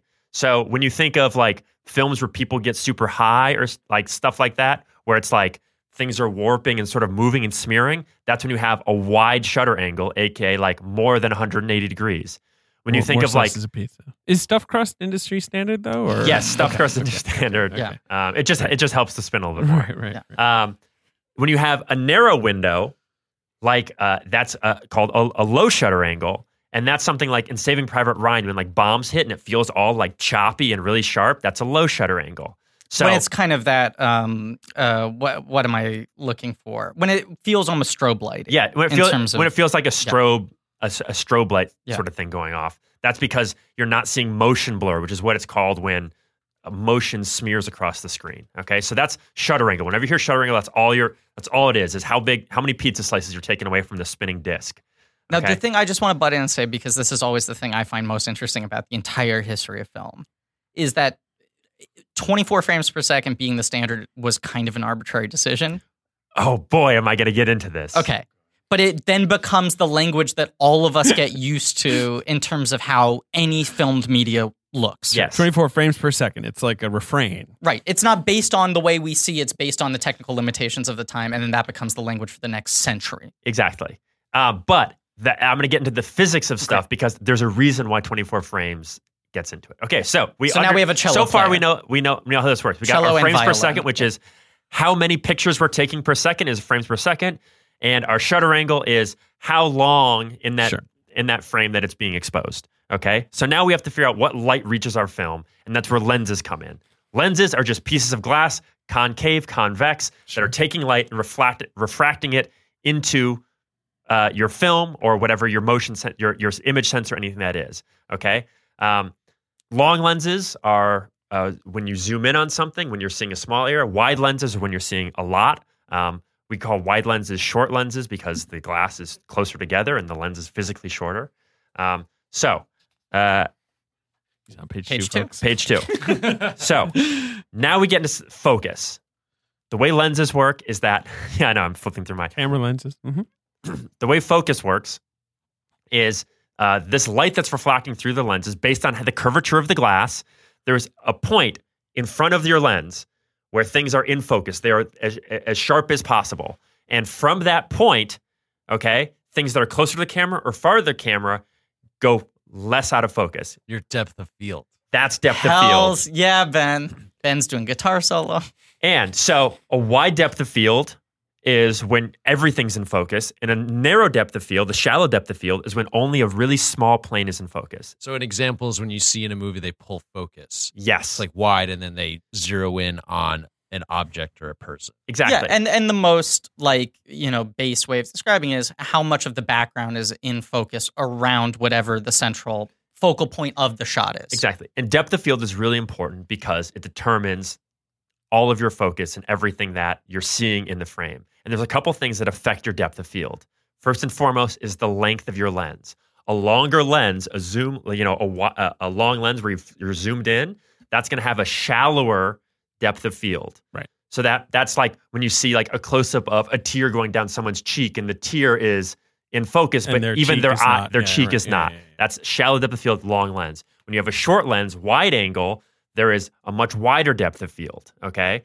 And that's why when you like shoot like a landscape, you can see mountains in the distance are all in focus because when you're wide, the focus can go on to infinity. Okay. And Ang Lee tends to be a sort of long lens kind of guy. Like Brokeback Mountain is a movie that's Gorgeous. all like long lens photography Well, because you're seeing them in their You landscapes. had to get and it's Steve always Coogan's totally entire focused. performance Exactly. shot. Right. Okay. We've set up in an episode that Steve Coogan played the mountain. Go on, JD. Set up the truth? Yeah. Yeah, I mean, right. yes, we have set up the truth. Another element that determines your depth of field is how close your subject is to the camera. So the farther away your subject is, the bigger your depth of field is going to be, wherever your focus plane is. And the closer your subject is to the lens, the shallower your depth of field is going to be. Again, think of shooting mountains versus shooting someone close up, tears going down their face. And also another way to think of wide angle lenses, like think of like Terry Gilliam. He'll shoot a close up with a wide angle lens sometimes, and more things will be in focus because he's a wide lens and he's moving it physically closer. So, anyways, there's another element that affects your depth of field, Ben. That's your aperture. Your aperture is Here's the drum player now. Boom, boom, yes. boom, boom, This is boom. the intensity, how much light you're letting get to your film. The aperture is like, think of it like a sci-fi space door. It's a bunch of blades that form a circle. Butthole. You can make the David, Sorry. David. We're in cinema right Steve now. Coogan played the mountain in Brokeback Mountain. Stuffed crust pizza. Just trying to keep it light You here. redeemed yourself. You can make that circle small or you can make that circle big, and that's your that aperture. is like a butthole. Actually. Okay, that's sort of like a when you butthole. say it. Kind of like a butthole. Think about it. Obviously, if that circle is small, less light's getting through. If you're making the circle big, more light's getting through. We measure that with something called f-stops. Yeah. The lower the f-stop number, the bigger the circle. So f-stop of 1 is considered, or there can be a little bit more depending, all the way open. We call it all the way open. Mm-hmm. And then you have 1, 1.4, 2, 2.8, 4, 5.6, Right. et cetera, et cetera. Yeah, And that number gets, goes We should make it clear that this definition of f-stop is very different than Ben's definition of f-stop, which is a place where you can stop and fuck. You want to pull over? I've got an F-stop over here. I know I- about. 20 more miles to an F stop. What do you say? I vetted out an f-stop. It's Oh, no. 5 minutes away. But something to keep in mind is that the bigger your aperture is, the wider open it is, the shallower your depth of field is. And the smaller your aperture is, the more your depth of field is. That's why, like a pinhole camera, everything's in focus, is because you have a really small, narrow aperture. Okay, so those are the major elements of how film works. Well, wouldn't you say that the f stop changing that and judging how you're going to shoot something, it's like coolness versus like blown out and like it being like really high contrast looking, and isn't that kind of play into it as well? Your f-stop doesn't necessarily affect your contrast too much, but what it does is it determines how much light is hitting it. So that's why you have light meters, things like that, and you're trying to expose so that everything looks at the right exposure, not too bright, not too dark. But what you're talking about, Ben, when people sort of take strong stylistic choices like that, that's very often a byproduct of people applying the quote-unquote wrong method for that type of shot. Yes. Like what JD was saying about like shooting close-ups and like, you know, wide lenses like the Coen brothers do or Barry Sonnenfeld does, where it's like that weird, distorted, hyper-real kind of thing. Right. It's like going up a few stops Yes. is what they say. Right. Yes, exactly. Yeah. So now to talk about Billy Lynn. Yes. Now that you understand that those concepts of how that all works, Just hit an hour. It's good. We're doing great. we can cut out the big 3 stuff. We're on page 3. This is, you know, this episode's titled 12-Hour Walk, right? Well, here's the thing. Here's what I would argue. I think it's more important to talk about the tech than to talk about the plot. of this movie. 100%. Yeah. So Because we could burn through the plot in 10 minutes. Plot? I mean, right. shrug. So 120 frames per second. That is an insane endeavor because it is, again, way higher frame rate than anything you ever see. So the in. camera spins around 120. The fucking, there's 120 pictures with the pizza per second. Well, so now we're in digital. In digital, there's not It's a actually calzone. in digital. There's not actually a spinning pizza, but That was funny. Everyone should be on the floor right now. Okay, Now we're adding our horn section. So here comes the bassoon. Sorry, go ahead. I'm sorry. It's digital film. You're right. Yes. Right. This is Okay. not celluloid. So you don't have to worry about that mechanics now. Sure. Okay, so now I'm going to get into, what's the best order of operations to do this God. stuff in? Okay, here's what I'm going to do. Ben, I'm you going to should get into probably mark this episode as explicit, just because genuinely a lot of people are going to use this as masturbation material. There are so many blankies who like just fully get off on you explaining things in this detail. But this is, I'm not joking. I'm curious what you People would are think, going to David. jerk off to this, But- and that's cool. I believe that because there's a lot of blankies It's cool. There's a lot of blankies that are There's a jerking film off joke in critics, this movie. amateur film critics, things like that. Sure. Yeah. I believe that understanding the technology is important to being No, a I good think critic. I think it is. You can't let it. Speaking as a film critic, you can't let it overwhelm your writing or your Right. thought process because that's not, for one, what your readers really want, and for two, there's more things going. But you should, yes, the more you understand, the better. Obviously, You could tell the best critics are the people who have an understanding of how all the different aspects actually work rather than just looking at the final product. Yeah. Yeah. And for all this stuff, I'm trying to explain it as simply as possible. So there's some super nerds that might know that I'm avoiding some details or maybe simplifying some things. Like sort of toppings on the pizza Yes. So here's some crazy shit we're going to get into. or pizza in the butthole. The way film works, and this is now getting to Billy Lynn stuff. We're out of the film school stuff. Now this is me getting into what's crazy about Billy Lynn. We're walking the walk. The way Walking the Walk 2018, the way film works, people often say what allows a bunch of series of still images to create the illusion of motion is something called persistence of vision, which is the idea that, like, if you right now wave your hand in front of your face, you see that that the image of your fingers is blurring. And that's considered persistence of vision, which is that the image sort of smears in your retina and in your brain. And so that helps you determine in what direction things are going, how motion's working. okay. That's not true. That is not what dictates motion. That's not what makes cinema works. So now I'm going to get into some Crazy stuff. So there's a bunch of these experiments that prove that this is not how it works. Here comes the maraca section. Oh my God. David, you can't. Oh my God, this is. Well, no, if there's one podcast You to get had into me cinema, with you're describing how cameras work, but now you're like, now let me upend to you the thought process. We gotta talk vision, All right, baby. go on. So there's these famous experiments where you take an image of a red dot. It's a still image of red dot, no motion blur, nothing. Mm-hmm. Okay, and then you take that away and put up another image of a red dot in another location. Okay, if you go between those images, one to the other, and you start increasing the pace that you're going between the two, suddenly your brain starts to assume motion between them. And instead of it being one image of one circle here and another here, your brain goes, that circle's moving from here to here, back and forth, back and forth. And in the science experiments, they refer to this in a certain amount of hertz or a certain amount of milliseconds. I've sort of tried to transmutate it into frames per second. Okay? Yeah. So the frequency at which you do that, it starts as being still images, and then, let me get my exact. Stage 4. Yep. Welcome to the 5 Towers Club, by the way. From 0. Congrats. Thank you. From 0 to 5 frames per second, it's just succession, 2 images. Then you get to partial movement, where you get the sensation of things moving slightly. And then at around between 16 and 18 frames per second, which is really interesting, you have what's called beta movement. Okay? Which is just like these like low testosterone, Oh my God. sort of cuck movements. Hey, Ben, can you open that envelope? Oh my gosh. This is like Neil Patrick Harris hosting the Oscars. That's sort of why I did this.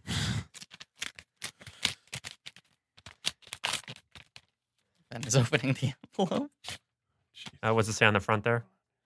Griffin will make a joke about beta movement. And just open it up. Fuck. This is amazing.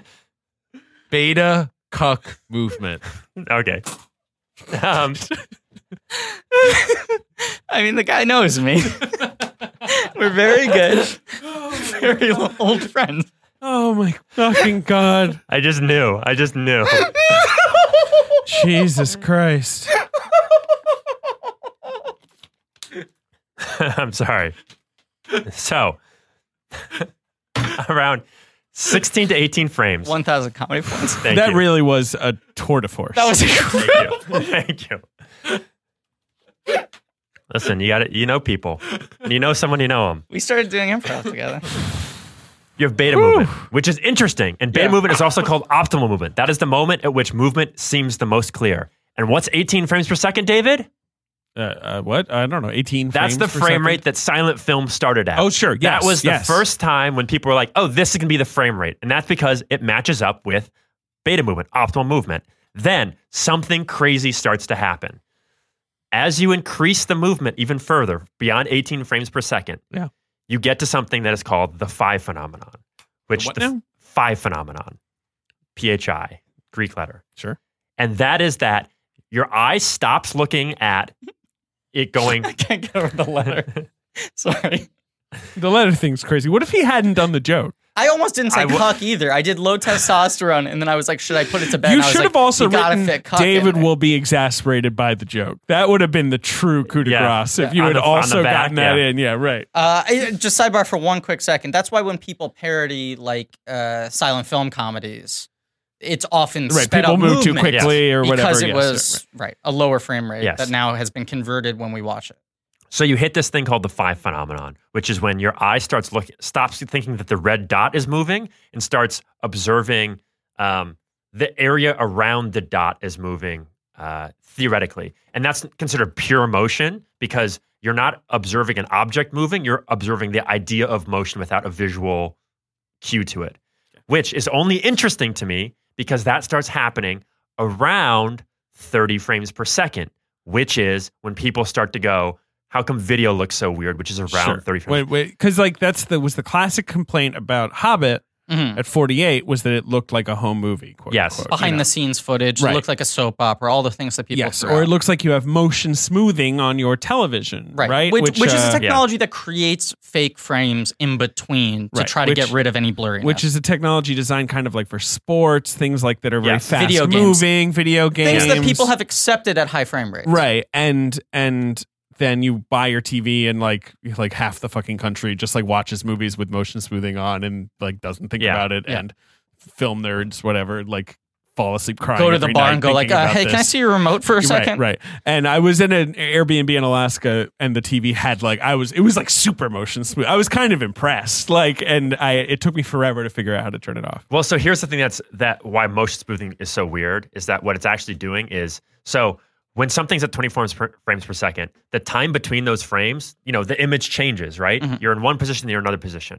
Your brain has to make up what the movement is between that. And so the more your brain is able to interpolate, add up whatever it wants that it thinks is going on between there, that's what makes it feel sort of that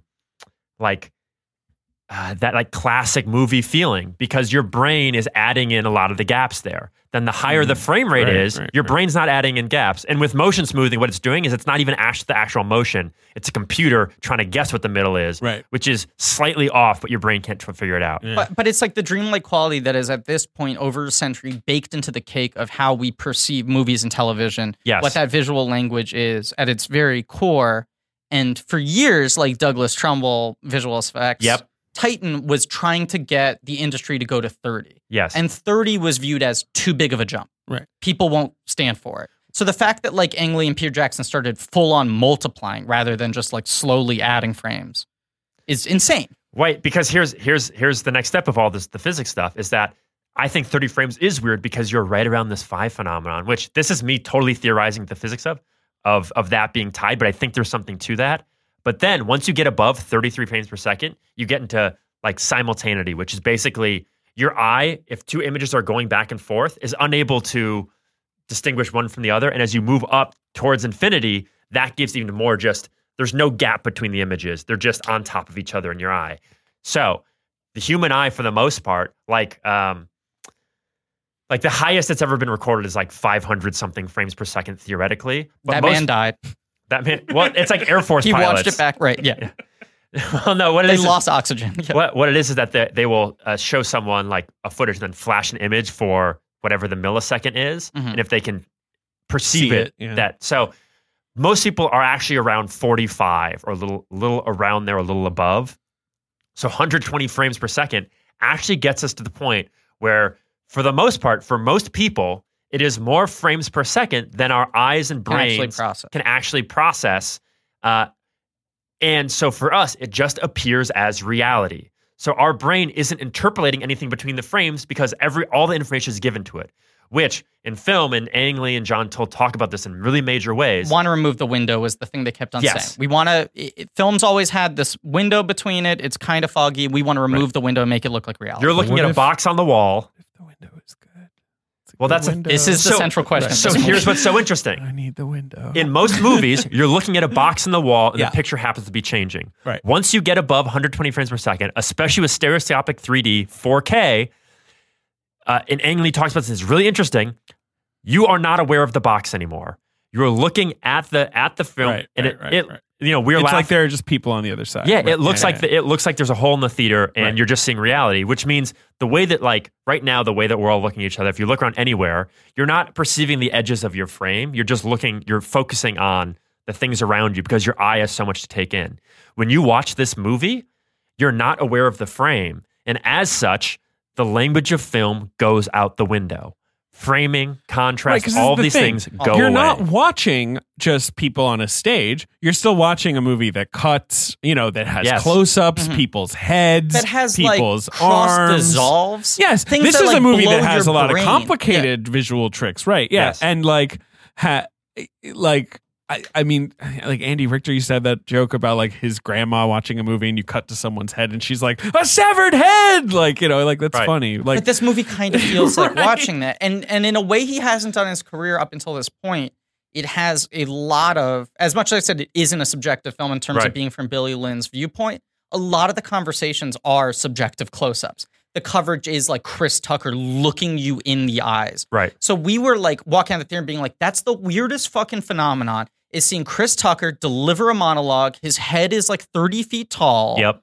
And it looks like you're seeing that through a window. It looks like King Kong is outside your window talking to you about a movie deal. It is wild. And here's the other thing about that, is that there's something in frame called the language of film, which is certain rules that we believe exist Is that like the line, for example? So there's the 180 degree. Right. There's something called the 30-degree rule. Here's a really interesting one. 30-degree rule. This is a rule that when you are making a film, and if you have a camera pointed at something, and you're like in a wide shot, if you're going to cut to that same subject again, you have to change the angle by at least 30 degrees. Otherwise, your eye notices the cut. Sure. Because basically, the image needs to be different enough so that your eye isn't as attuned to what's changing. We had a different 30-degree rule on set of The Tick, by the way, which was the soundstage had to be 30 degrees because Peter's costume was so hot. That sounds like paradise to me. Not even joking. A lot of crew people wearing parkas But in there's July. the line, so say it's like JD and I are talking, right? Is that your camera would stay on one side of our conversation. That's the 180 degree. The orientation of the frame, if David's on the left and JD's on the right, if you do a hard cut over to fully the other side where then David was on the right and JD was on the left, your brain would reject it. It would just look stupid. But although Phantom Thread crosses the line many times, and it's one reason those conversations are so strange and disorienting. But it can be used much like we were talking about breaking rules on purpose to get a disorienting effect. The great Jeff Erb, rest in peace, one of the things he said about the line, Jeff Erb, he was a cinematographer. Sounds like an herb. Jeff Erb. He was a cinematographer. He was an amazing. He was part of the ASC. He was a professor at NYU. I don't know, he sounds like a Mario Kart villain to me. Yes. But he basically said, don't have to wear 180 degree rule. The thing that you have to keep in mind is characters should be looking the same direction on screen. And that's all that your eye really cares about. How do you spell this guy's name? ERB. Interesting. There he is. Jeffrey D. Erb. Yeah, he was incredible. Passed away a couple years ago. He died? Wikipedia says he's still alive. Not true. No. Wow. Update it. That sucks. But, so 30-degree rule, a great example. Have you done VR, anyone here? Yeah. No. Yeah, I just did it on mushrooms recently. Yes, listen to that episode of Night Call. It's actually really great. He talks about it. So something in VR that they learned is that you can't cut in VR because people throw up. So they do fades to black and then fades back up. Yeah. Because in VR, when your reality just changes, it's upsetting to your balance. Same thing happens in 120 frames. The 30-degree rule does not work. Coverage does not work. Because as you look at it, you believe you are perceiving reality, and when it changes, it seems off-putting. This is what I want to hear. This is why I want to know why this movie looks so fucking weird. And I don't mean the crispness of the visuals. Yes. I mean how the camera moves. The way your brain processes the information on screen actually kind of hurts you. We were watching, I was trying to explain to my girlfriend like what was so unsettling about just the way the movie's visual language works, and it's hard to explain. Yes, so I'm not that smart. I'm stupid. I'm a big dum-dum. So here's a really interesting thing. You're looking at me like you want me to deny that you're a big dum-dum. I was like, imagine a spinning pizza. And she was like, I'm going to bed. Yeah, she's like, I'm done with this. So people talk a lot about how like 3D is like color film and audio, sound being added to film. It's not, in my opinion, because we already had ways to communicate depth in film. And the two ways were focus and contrast. Those things both communicated depth. Now we're using 3D to communicate depth, and it's different. Right. So in this film, what they had to do is they started to realize is that contrast and shadows didn't work because we're used to a 2D plane, a square that we're dealing with the it's a rectangle. The rectangle that we're dealing with the balance of, right? Because we are looking into it and we're perceiving it as reality, we don't need contrast or lighting or focus to tell us anything about what we're supposed to be looking at. Because that would be like if you're looking out into the world and suddenly just one thing's in focus. That means that you need to get glasses. Now, that's why I rewatched the movie in 3D last night, because I started out watching it in 2D high frame rate. Yeah. And if you're going to lose one thing, it's actually more disorienting to lose the 3D in watching it because the way it is shot and lit, right, there is zero depth in the image if you're not watching it in 3D. Right. Because of that, trying to mimic reality, quote unquote. And so here's what they became up against when they're shooting this. When you shoot stereoscopic, you need two cameras. You basically have one camera for each eye. You have something that's called a beam splitter in the middle, which is a mirror that shoots light off of it into both cameras. Of course. Right. So they're shooting on Sony F65s, which are pretty heavy cameras. Sure. And you have this 3D rig and all this stuff that has to connect them and combine them. No. And when you're shooting 120 frames per second, you have a lot of your batteries, all the media is huge. Noise. Their rig was over 100 pounds, the camera. So Ang Lee talks about how he's so used to shooting Steadicam shots, things like that. A Steadicam operator can hold. cannot hold 130 pounds on their shoulders for more than 2 seconds. And there's very little camera movement of any kind in this film. It's a lot of static, lockdown, long takes. The moves feel very like jar. Like you really notice it when the camera moves. And when you shoot stereoscopic, you need those two things to be totally in sync. So like for a great example of this is that they shot these on master primes, which are really beautiful lenses, but they had to go through dozens of lenses to get 2 of each lens that matched, because lenses are, made by humans, fallible. Things will be wrong with them. If only we could get rid of humans. That's page 5 of JD's manifesto. Now, the humans ruin film, cinema. Oh boy! So they're shooting this with these giant camera rigs that are hard to move. On top of that, you need to be perfectly synced. Something they ran into while shooting this was that because they're 120 frames per second, they could not get the cameras to be totally in sync. They would be off by a couple frames, which totally changed sounds like how a media fucking managed. Stupid idea then. It's crazy. This is like the room when Tommy Wiseau is like, we'll shoot digital and film at the same time. The thing that's crazy about this movie, craziest about this movie for me, is that he decided to apply all of this to making a full feature film that was going to be released in theaters rather than going like, let me get technology companies to give me $5 million to make a short. Blank check, baby. Which is kind of like Inarritu's VR film. Like that's a short. Right, that kind of where thing. he's like, let me try and begin to develop Legendary a way to gave use him this. the budget to sort of test out what happens if and you he give. uses it in a clever way, and it's like there's an immersive concept to that movie that makes sense. But this is an all or nothing thing in the same way that Attack of the Clones was, where it was like, I'm going to do the learning curve. We're just going to build this whole plane in the air. While making the movie and just put it up on screen. And we're going to do it on this for you, cinema community. We're going to do it on a script that's like from an untested writer. That's like, not a movie that's screaming out for this. Like we said, there is some thematic concept here, but like there are other ways to use visual and film language to communicate that this guy is feeling weird. It's been done. Right. The crazy side effect of that for me is that because of the way they had to light everything, frame everything, set up the camera, move, the way they directed actors, the way they dressed or didn't dress the sets, all of these things, the film is essentially unwatchable in every other format. Yes. So that it's not like a 3D movie where you can just you're remove one of the two. It's like, it in like you can watch Avatar in 2D and you argue that it's not as good, but it still does work in the way that you're used to watching a movie. Yeah. It makes sense. This movie looks strange even when it's in normal frame rate. Yes. So to answer your question of why does this look wild? So first, the camera rig is totally unwieldy. Right. So the speed at which you're used to shooting stuff is impossible. Second, as they start to shoot, they learn that coverage does not work, which is when you're shooting a scene, you get close-ups, angles. Right. That doesn't work with this. And then you can put it all together in the editing room. Right. Then, here's where I explained all of how cameras work to you guys. Ben has the biggest smile on his face. Here's where I explained why cameras work to you. So, because you're using all this technology, and this technology, I'll start by saying this. The production designer, there's a great quote where they talk about, usually when you production design a scene. So like right now, if you look at like the wall of this building, right? We're looking at a wall in this somewhat newly built studio. You can tell that the paint looks like it's a newly built studio. And that's because there's not years of layers of paint painted on top of it. And we perceive that because we're in this room. Whereas when you go into like a New York apartment where there's 40 layers of paint, you can sort of perceive that. But when it's in movies, you don't really notice that. In Billy Lynn, you do notice it. The production designer was like, usually in films, I would put 3 or 4 coats of paint on a wall. And in this film, I had to put 30 or 40 because you would notice it. You would notice it. Likewise, the makeup artists were like, you couldn't put makeup on because you could see it. You see it. You see any makeup on these people's faces. And it gets into like, if any, listeners have ever been on any film set of any sort, there's always that disorienting experience, even if you're on the lowest level thing, where you're just like, God, this looks so fake. I can't believe it photographs as real on camera. Right. And they're like, we've been doing this for 100 years. Styrofoam. We know what it's supposed to look like. People just have through trial and error, these things have been developed bit by bit. And they essentially tried to rewrite the entire language of cinema in one 120-minute movie. And here's what's so wild is not just the language of cinema, but the language of how you produce a film. Right. So every different department. Yes, every department. And anything that looks slightly off or slightly manufactured is glaring in Billy Lynn. But because they're shooting in 3D, your beam splitter takes away one stop of light. It takes away half of your light.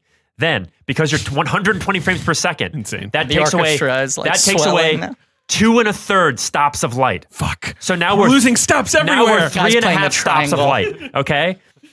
Then Ang Lee is like, everything needs to be in focus. What did we learn about focus? To have things be in focus, you have to have a small aperture, which means what? You need more light. Right.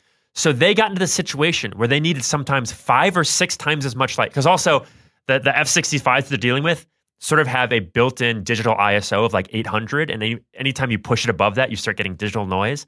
So, of course, they were anything that was slightly not real stuck out like a sore thumb, but they also needed to find a way to pour light in a way that has never been done in cinema before, which is like square peg, round hole. Those things do not fit. That's why, like, if you look at the behind the scenes stuff of them shooting like the Super Bowl, there's these big helium balloons you can fill with helium, float into the air, put really bright lights in. They had like 10 of them in the air just to shoot as much light as possible onto the subjects. Likewise, Ang Lee was like, contrast doesn't work. Lighting doesn't work. We have to keep it low contrast just so as an audience member, you can look at it and just pick out what you want to look at in the frame. So it's this insane endeavor of anything that's slightly messed up, you're going to notice. And everything is messed up because we're doing this. And you're also, Right. I You mean, have to find the experience that everyone needle. who's seen this movie projected in the full Ang Lee format, a format they never came up with a name for. They should just call it the full Ang Lee. Yeah. In Angovision is that you can't stop focusing in on weird things in the background. Sure. Like you get really hung up on signs on walls or like certain background actors. There are especially if something doesn't look totally right. If they're background actors, because a big thing on set is you go like, hey, we need clean sound. So all the background actors just mime talking. Now, And you can't stop focusing on how fake the people pretending to talk in the background look. Can I say which is something you never pay attention to. Yes. it's weird that you would do all of this in a movie where you have someone playing a fake Beyonce. Yes, that's the thing. That's the weirdest. The weirdest of all I know things. I've already said other things And are the weirdest element of the movie, My but that is girlfriend truly the weirdest. immediately, the second Yeah. was like, that's not Beyonce. And I was like, well, no. I mean, they couldn't get Beyonce. It's all that you can think about. So the second she's on screen in the most important scene in the movie. And you only ever see the back of her head, and it's the most glaring thing in the world. And like every time she turns around and Yeah. the other members of Destiny's Child, you know, like, which they might do, like if they're deep in the background, you notice it because you're like, oh, I see how we're not really able It's to a see hard their cut, face. right. Right. You know, like, But there's even this shot where it's like her in the foreground from behind adjusting her wig, and in the background, totally in focus, you see the line of like the 7 Bravo guys. And it is somehow the most amateur hour shot. it looks like garbage. That's Yeah. exactly it. You're like, why does this look cheesy? Like this movie is supposed to be like a visual revolution. It looks cheesy. It looks cheesy because anything that's not real, you Right. notice. Yeah. Right. Which is why I think this technology should be used to make like a film like Koyana Stazzi or like Baraka Samsara. It's But- so much better for documentaries. And that's why I thought casting what's his name as the lead is really interesting because he's not necessarily an actor. He's a guy that's sort of new. Whereas something that Ang Lee talks about and that you and I noticed was when you look into the eyes of the actors performing this movie, you see an actor performing. You It's see all so of the bizarre. insecurity. You see them remembering their lines. It feels like you're reading their mind. You see them making the choices. And the thing that's astounding is I think Joe Alwyn is really good in this movie and comes off the best of all the actors. He's good. He has the least talking to do. I disagree that he's the best in the movie, though. Garrett Hedlund? Yeah. Is He's very good as He's well. excellent. He's the only one who seems to have figured it out. Like, Yeah. because it's not just the visuals. It's Well, no, also no, the but script is so weird. The like, script's very odd. But I was going to yeah. say Yes, it's the an thing, odd script. the thing with Joe Alwyn is that He's good, though. is Joe that Alwyn. he's straight out of drama school. Yeah. So he is a real actor, but he's not an actor who has any real prior experience with on-camera stuff in any so serious he's maybe way. just he doesn't have the movie making tricks that he has to They ignore. didn't have to Yeah. teach him how to unlearn because, like, people like Vin Diesel and Steve Martin, my best friends, are people who have over decades developed such a strong sense of technique in terms of what their relationship to the camera is. But Vin Diesel, above all else, is an actor who's like, I know exactly how I play on camera. I know what my angles are. I know the decibel I talk at. Sure. You know, like, this is my relationship. And then you watch him in this and you're like, I see Vin Diesel thinking about when lunch is going to be. Fair enough. I mean, he's hungry, but I mean, He's hungry. I think Vin is fine in the movie. I think Kristen Stewart's fine. I even think Steve Martin's okay. All of them play better when you're watching at normal frame rate. Yes, That's probably I was- true. I was gonna probably say, true. all of them do. Yeah, everything does Because pretty that's their much. medium. They're Yes. the 3 actors who are the most, or the 4 actors who are most experienced in the old school way of cinematic language. Joe Alwyn works well because it's like Ang Lee taught him how to be on camera specifically for this camera. And they talk about how they did so many fucking tests with him because the studio didn't want to hire a totally unknown guy who'd graduated from drama school literally 2 days before they put him on the plane. So they did like 10 tests with him. They kept him in Texas, like doing tests, or LA, I think, for 10 consecutive tests over the course of like 2 weeks. So they were testing him and testing the technology at the same time. So I think his performance is the most married to everything they were trying to do technology. Right. And that's the other thing. As they shot this, they couldn't watch it in 120 frames per second.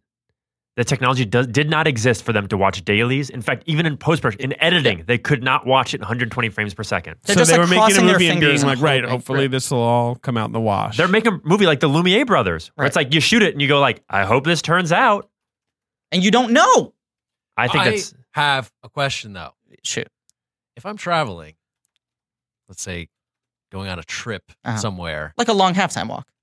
You know, what would I use to transfer things from one place to another? Well, that's the thing. Look, if you're taking a long halftime walk, you don't want a lot of things in your pocket, right? Jangling around, cutting into your thighs and the like.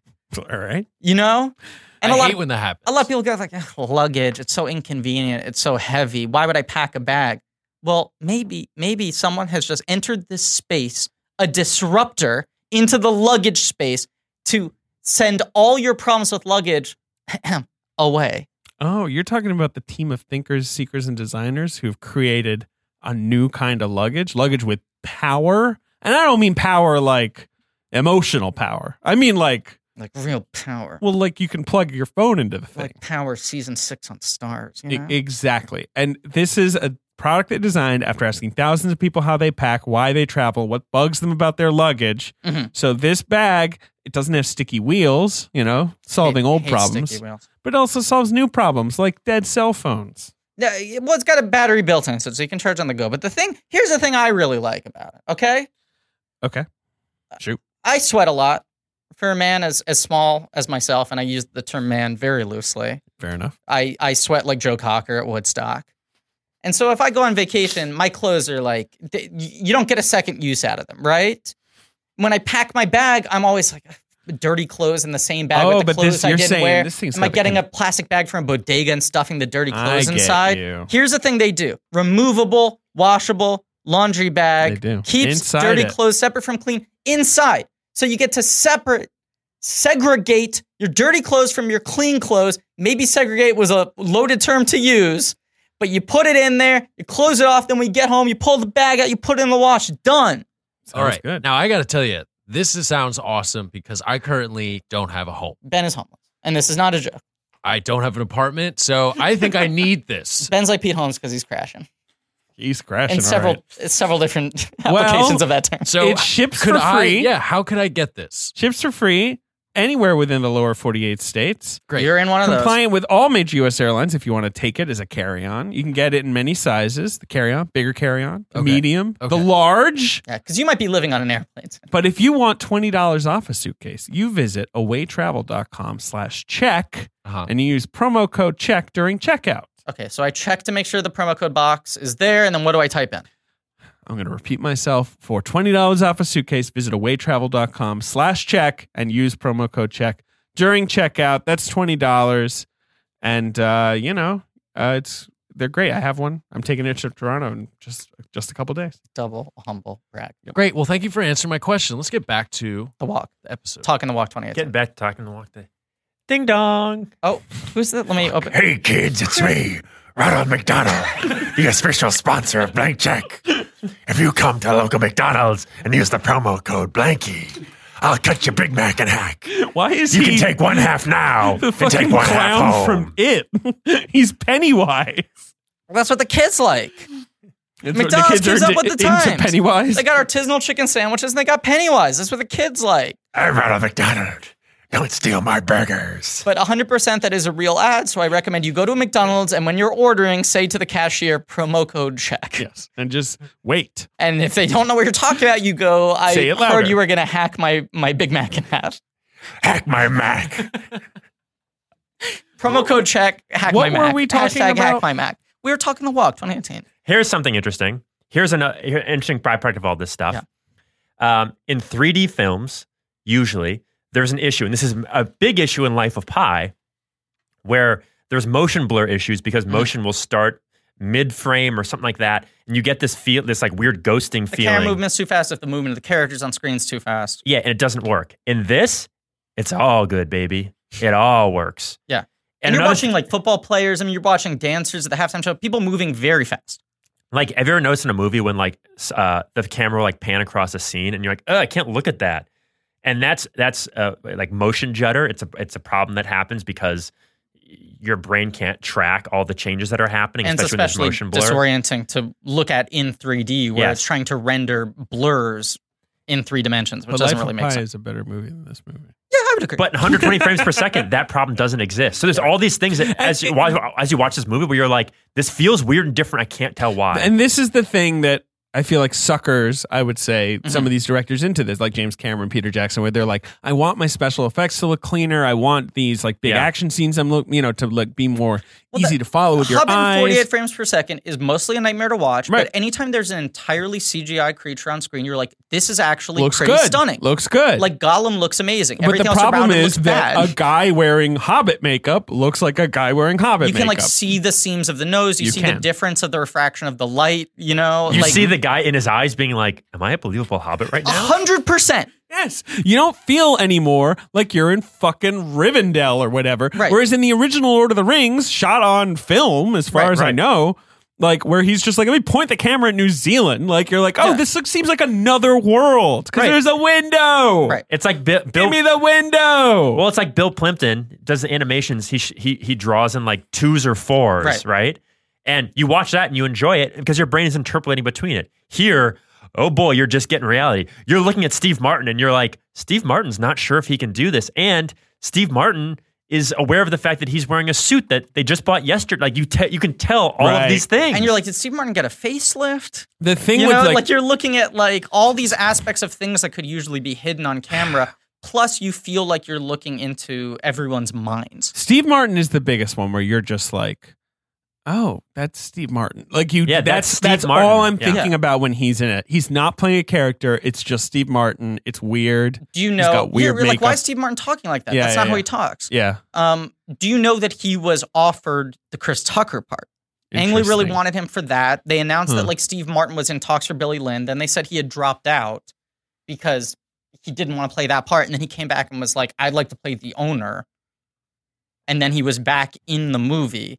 And this part feels like a far less natural fit for him, which I find fascinating because in Born Standing Up, his memoir, he talks about how he felt completely discouraged from being in dramatic films because he remembers going to see the premiere of The Spanish Prisoner, the Mammoth film he's in. Right. And the audience laughed when he came on screen. And he was like, that's it. Conclusively, they will not take me seriously as a serious person. I don't want to fall on my face and embarrass myself by trying to do that. And then in this movie, they offered him the part that was a little more comedic in a drama. Right. And then he decided to go for the character that is very dry. Yeah. Very dramatic. Right. Right. Really weird. And then you're watching him and seeing that intent in his performance. Yeah, it's wild. I have a question about VR. Yes. You brought that up earlier, and I just experienced that. Yes. And it was intense. Yeah. But that was because I was on, You were on mushrooms.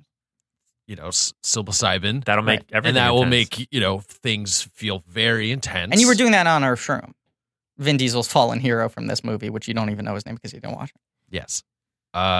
So I was thinking about we were like the whole time, my friends and I who went, we were talking about the implications of this technology. Yeah. And like even just thinking like how in like some weird, creepy, like Berlin club, there's like horrible designs of like VR reality that you could like engage in. Right.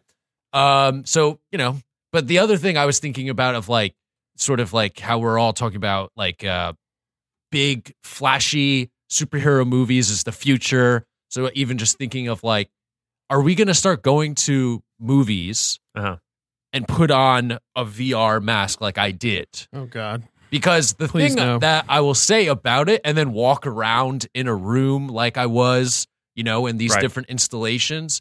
Because the thing about it is I don't know if that's storytelling anymore. I kind of agree with you. And it just becomes immersion. Well, so here's the barriers that are in the way of VR right now. Is number one, you have motion lag, which is when you move your head, there's a slight lag between the video moving and you moving. And if you think of VR, most of the VR experiences you've had have probably been CGI, right? Because filming live action footage, the only thing you can really do right now is take a single data point and be collecting everything that's coming into it, right? Right. Whereas true 3D, the experience of living life is that I can walk around objects and see the different angles of them as opposed to standing in one spot and just looking around me. So we'll have to develop technology that allows you to actually explore and change and interact with real footage in a way that is as dynamic as the real life. Because until then, you're just stuck at a finite point and everything around you can look at. But so that's why I don't think that's coming. But I do think this technology of 120 frames per second, 4K 3D is a step towards that. Because again, right now we are inhibited by the rectangle screen, but this technology proves the rectangle doesn't really matter when you have a high frame rate like this. So I do think there'll be interesting things. But I think this is a very early stage of something that will probably develop into something more reasonable and more useful to us. But this is the first step. It will be a long time before A long halftime walk.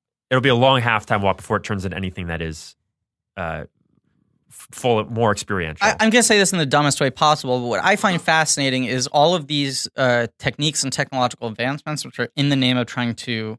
The notion they throw out is we want to greater reflect reality. Make what the image you see on screen feel more like how your eyes function, what the real world looks like to you. Right. When it's with live action elements, weirdly starts to have an uncanny valley effect because you're starting to notice how fake everything is. Right. And the CGI rendered elements always work better. You know, like this stuff works in video games, works in VR. I mean, if you were going to try to push the high frame rate thing just as its own thing, it would make more sense to do that with CGI animated films. Right. You know, to say like 100%. Coco's being released on limited screens in 48 frames per second, and that might fucking work. That's kind of what could be the breakthrough for the technology, at least to get people to sample it. But God, animators would kill you. Having to kill you. animate 120 frames per second. That seems evil. It literally, Right. if you're doing 48, it doubles their workload. Right. You know, and I mean, it will. Yes. That's the thing. All this bullshit is a lot of bullshit, but at least it's like you are still just pointing a camera at someone and turning it on. Like it's not like animation where they can't just point a camera like at something Pixar and turn movies, it on. which are state of the art, are still done in 2K. And there's been some questioning of like, why wouldn't you go to 4K? Live action films are in 4K now, and it's like because it literally would double our work and our budget. But I would want to, instead of watch a movie about robbing a bank, I want to rob a bank. Well, Ben, but you can and already have done that. You just buy a gun and rob a bank like you do. Good time. All right. He's taking the fifth. Oh, weird. Okay. Do you remember that time that Ben walked into a bank and said, "This is just good time VR"? Well, with a loaded shotgun. What's wild about all this talk too is that the technology does not exist for 120 frames per second really yet. Yeah. Like Avid, which is the editing system everyone uses, it only released its sort of like beta version of 60 frames per second during Billy Lynn.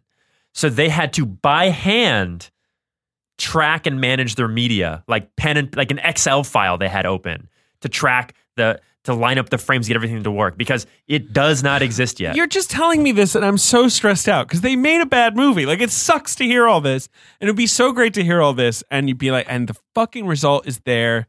Like, what a Titanic film, That's the like, thing I find that will always be remembered. so interesting about it as an artifact. It's interesting. Is that if you were doing like a 5-minute short film, and when we walked out of this movie, we talked about it for a bit, and then we met up like 2 days later to talk about it for like another 3 hours, Yes. right? You and I just walked around Yes. and talked about it. And the big thing we were going into is, okay, there is potential in this thing.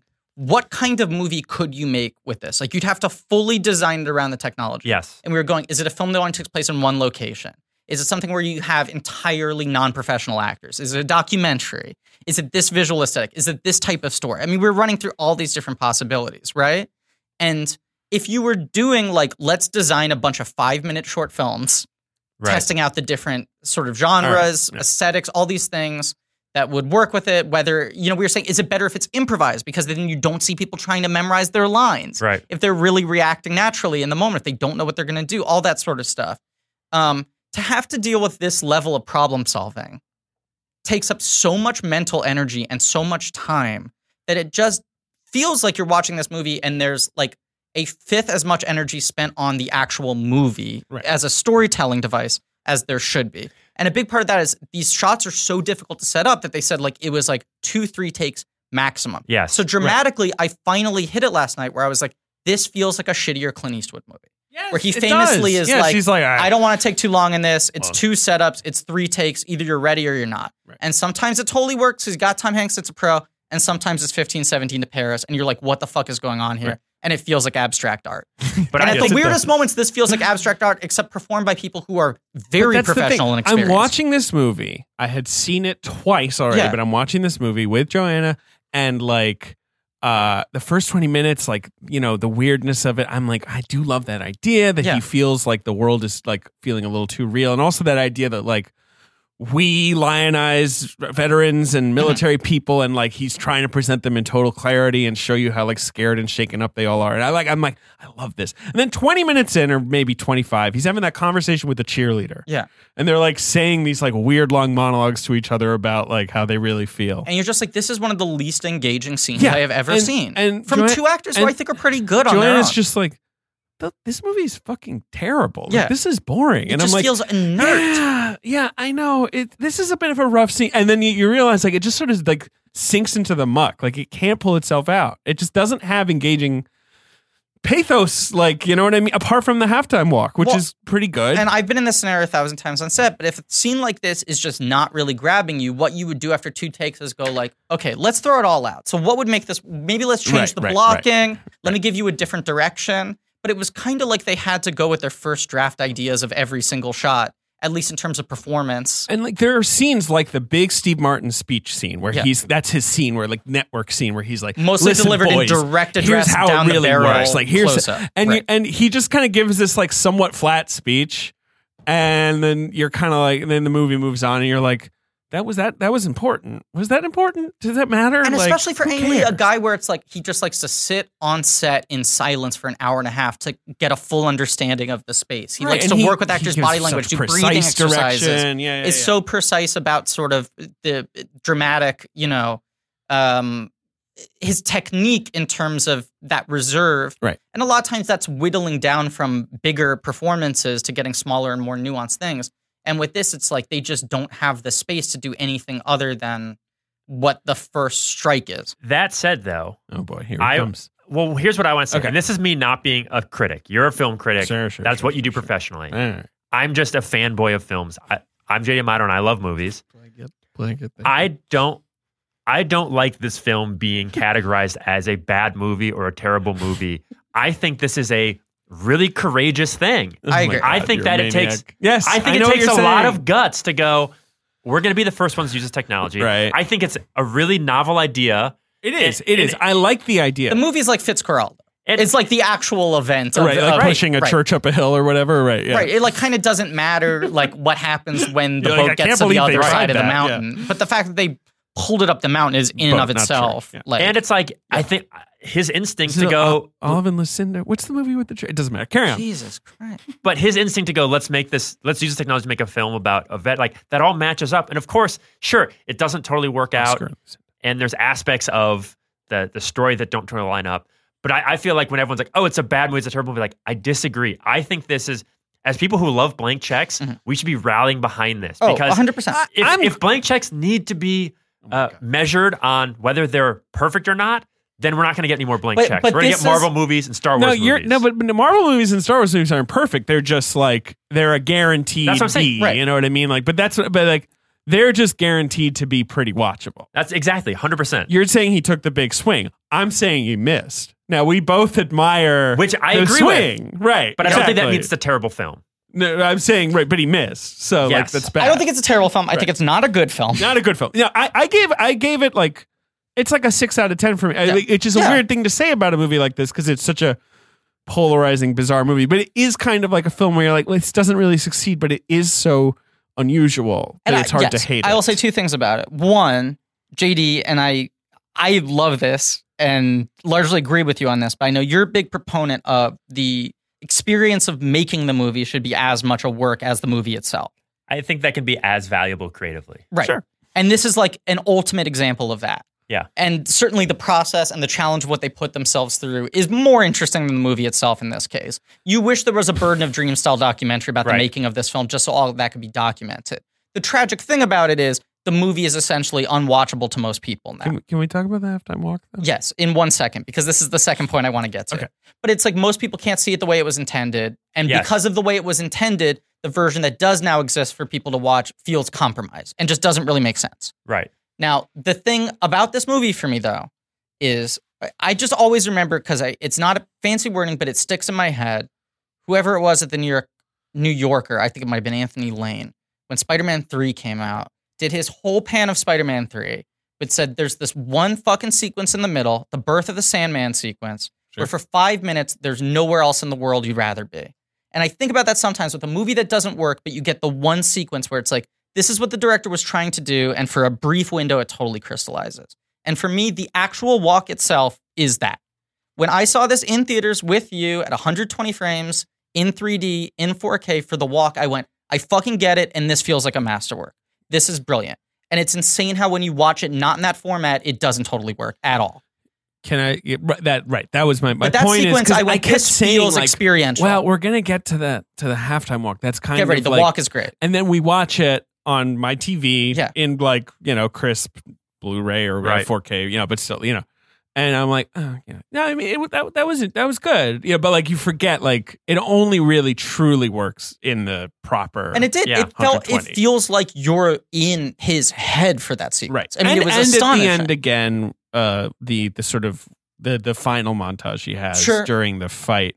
Although some of the wartime sequences, him in the pipe with the guy in Vin Diesel, I remember being very excellent striking. Scene. And even the shit It's like also the pink well mist, staged. I just remember being like, oh, this actually feels like what I imagine it would look like to be on the battlefield. It doesn't look like a movie version of war. This looks like actual violence. But then there are scenes like the scene where Billy Lynn in flashback is doing pull-ups, chin-ups, and Vin Diesel and Garrett Hedlund's characters are talking to him. Yeah. They're all standing nowhere near each other. Right. And they're having this kind of casual conversation, but it looks like a stage play or something, like the way they've all been arranged, and then none of them ever move. Because it's for the sake of 3D. Exactly. And you're just watching this and you're like, this is fucking stupid. Like, they're not people. Like, sorry, Ben.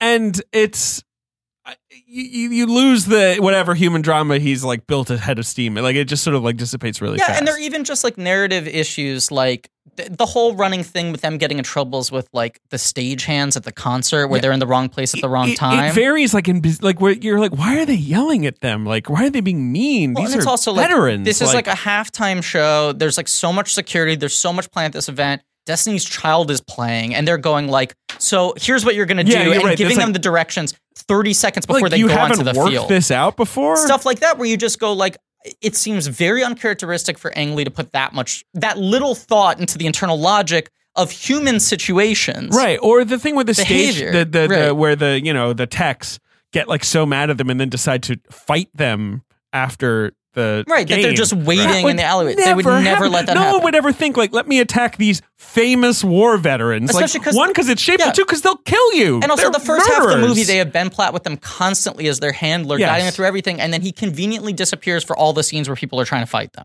Right. And then I'm just sorry. Like No. like this is the thing. The tech, and then it's like when you just sort of dig into the movie, you're like, none of this holds water. It's so frustrating. Right. And I love the idea of. I mean, rock war movies are hard to make. We kind of talked about it on Hurt Locker, even though that's under Middle East, war on terror movies. Yeah. This is kind of almost there to a good rock war movie. Like the ideas are good. The sort of like total fallacy Bush era kind of like America, like we're still out there doing. Like I like that montage. Watching this movie of makes all the me want to people read talking the book to him. so fucking hard. The book's better, right? Like of all the people talking to him, where it cuts like to all the sort of like stock phrases we all remember. Yes, from that era. I think the combat scenes are good. Yeah, in conveying like I think they're really good. Just sort of the uselessness of it. I love that thing where the guy he murders, his hand like goes up for a second, like he's saying a prayer or something to himself, like because he knows he's about to die, and then the red. But it's fascinating. Like as much as we say, like it kind of pulls the curtain back on performances and lets you see the process.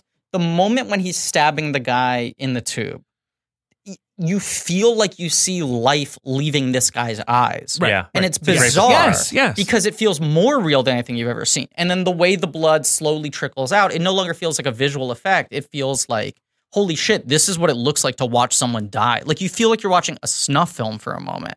Right. And so there are these glimpses where it feels like the technology is totally lining up with the storytelling. They are largely the nonverbal moments. Right. Because I just think the script isn't there, and the dialogue scenes, the performances just aren't massaged enough. The dramatic sort of logic of the thing isn't totally figured out. But there are these moments that completely justify the film existing, as if it didn't already justify its own existence just from the bravery of the experiment, which in and of itself is just this amazing, like, we're going to the moon in 1918,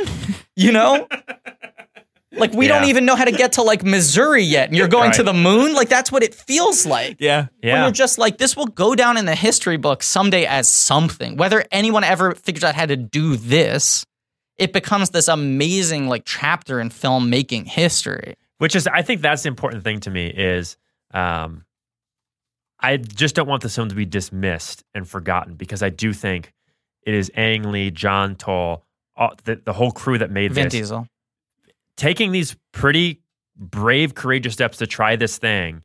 And we don't see a lot of big filmmakers spending a lot of money to take these big swings that may or may not work. It's like, to me, it's the epitome of what a blank check is. It's like, I'm gonna cash in all of my history as a filmmaker to do something that I think will at least push film ahead, even if it doesn't help me right now. There's weirdly something kind of selfless about it in that regard, where it's like, I'm going to use my cachet to try to make the advancements that no one else can make. JD changed my opinion today, okay? Because I like watching movies because I like stories, and I like kind of leaving my own reality and being absorbed. Seeing people who have a home to live in.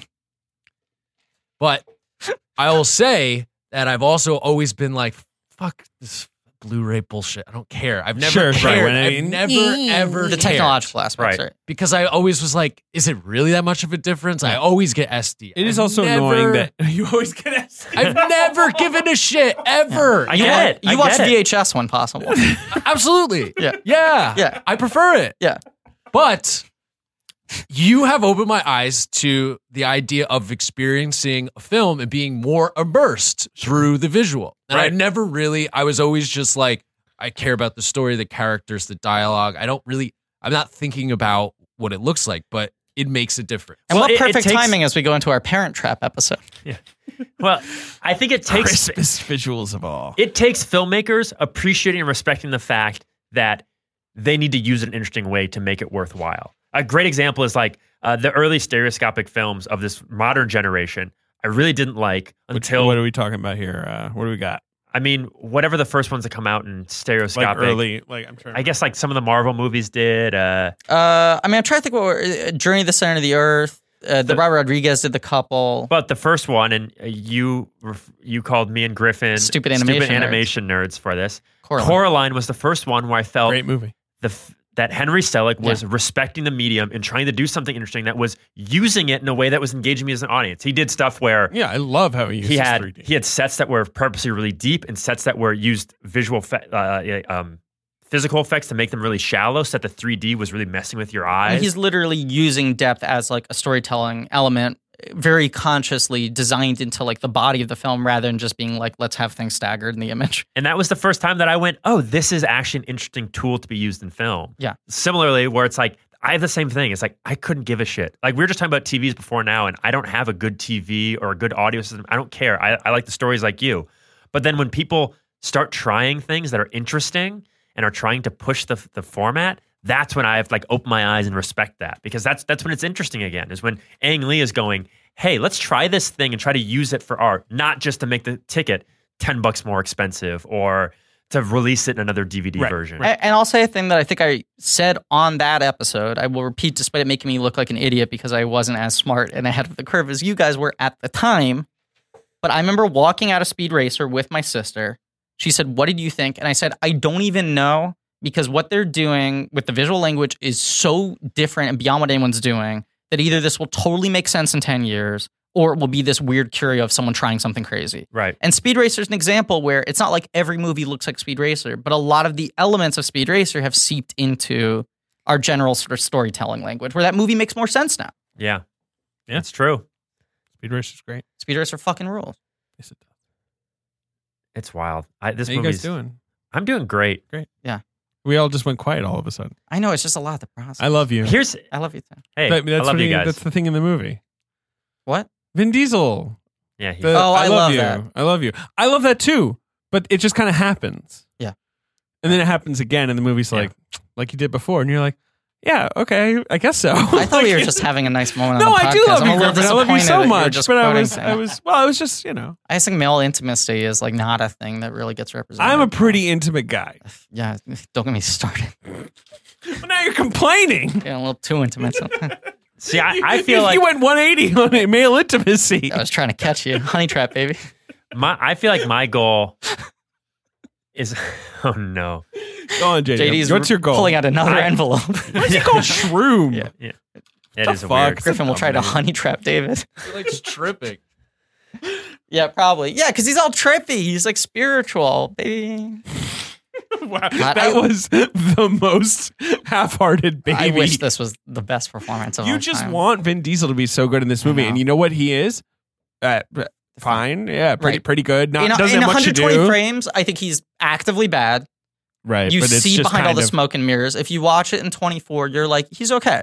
Yeah, He's okay. I agree.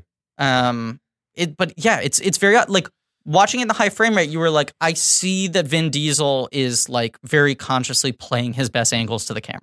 Well, so like here's a few of my favorite moments in the movie. One is there's a scene where they're in a limo, which to get the camera into the limo, they had to disassemble the camera, bring all the pieces in one by one, and then reassemble it in the limousine. So it's like when you can't get your sofa through the door of your house or whatever, the guy has to take your sofa. Yes. Dr. Sofa. And this shot, when they like came to my house you one cut time. to inside the limo. This is when like 8 minutes into the movie, everyone in the theater takes their glasses off for a moment and like rubs their temples. because you're seeing everyone in this limo, and they're all in focus, and then in the back corner, there's a window where you're seeing people tailgating, and they're all totally in focus. And normally you wouldn't see them, Yeah. and they wouldn't be in focus, and there'd just be these blurry background actors. And instead, you're like, that background actor is drinking a cup, but there's Yeah, nothing in it. Yeah. Or That guy's throwing a football to nobody. It's Like the same you're thing- noticing things that the you would halftime, notice in too. reality. When And you- you're like, when the what shot of them fabric on the are stage, the seats made out of? where you you know? can see the whole stadium. Yeah. Like, what stadium was this shot at? Where? Dallas. So it was shot at like the stadium. Yeah,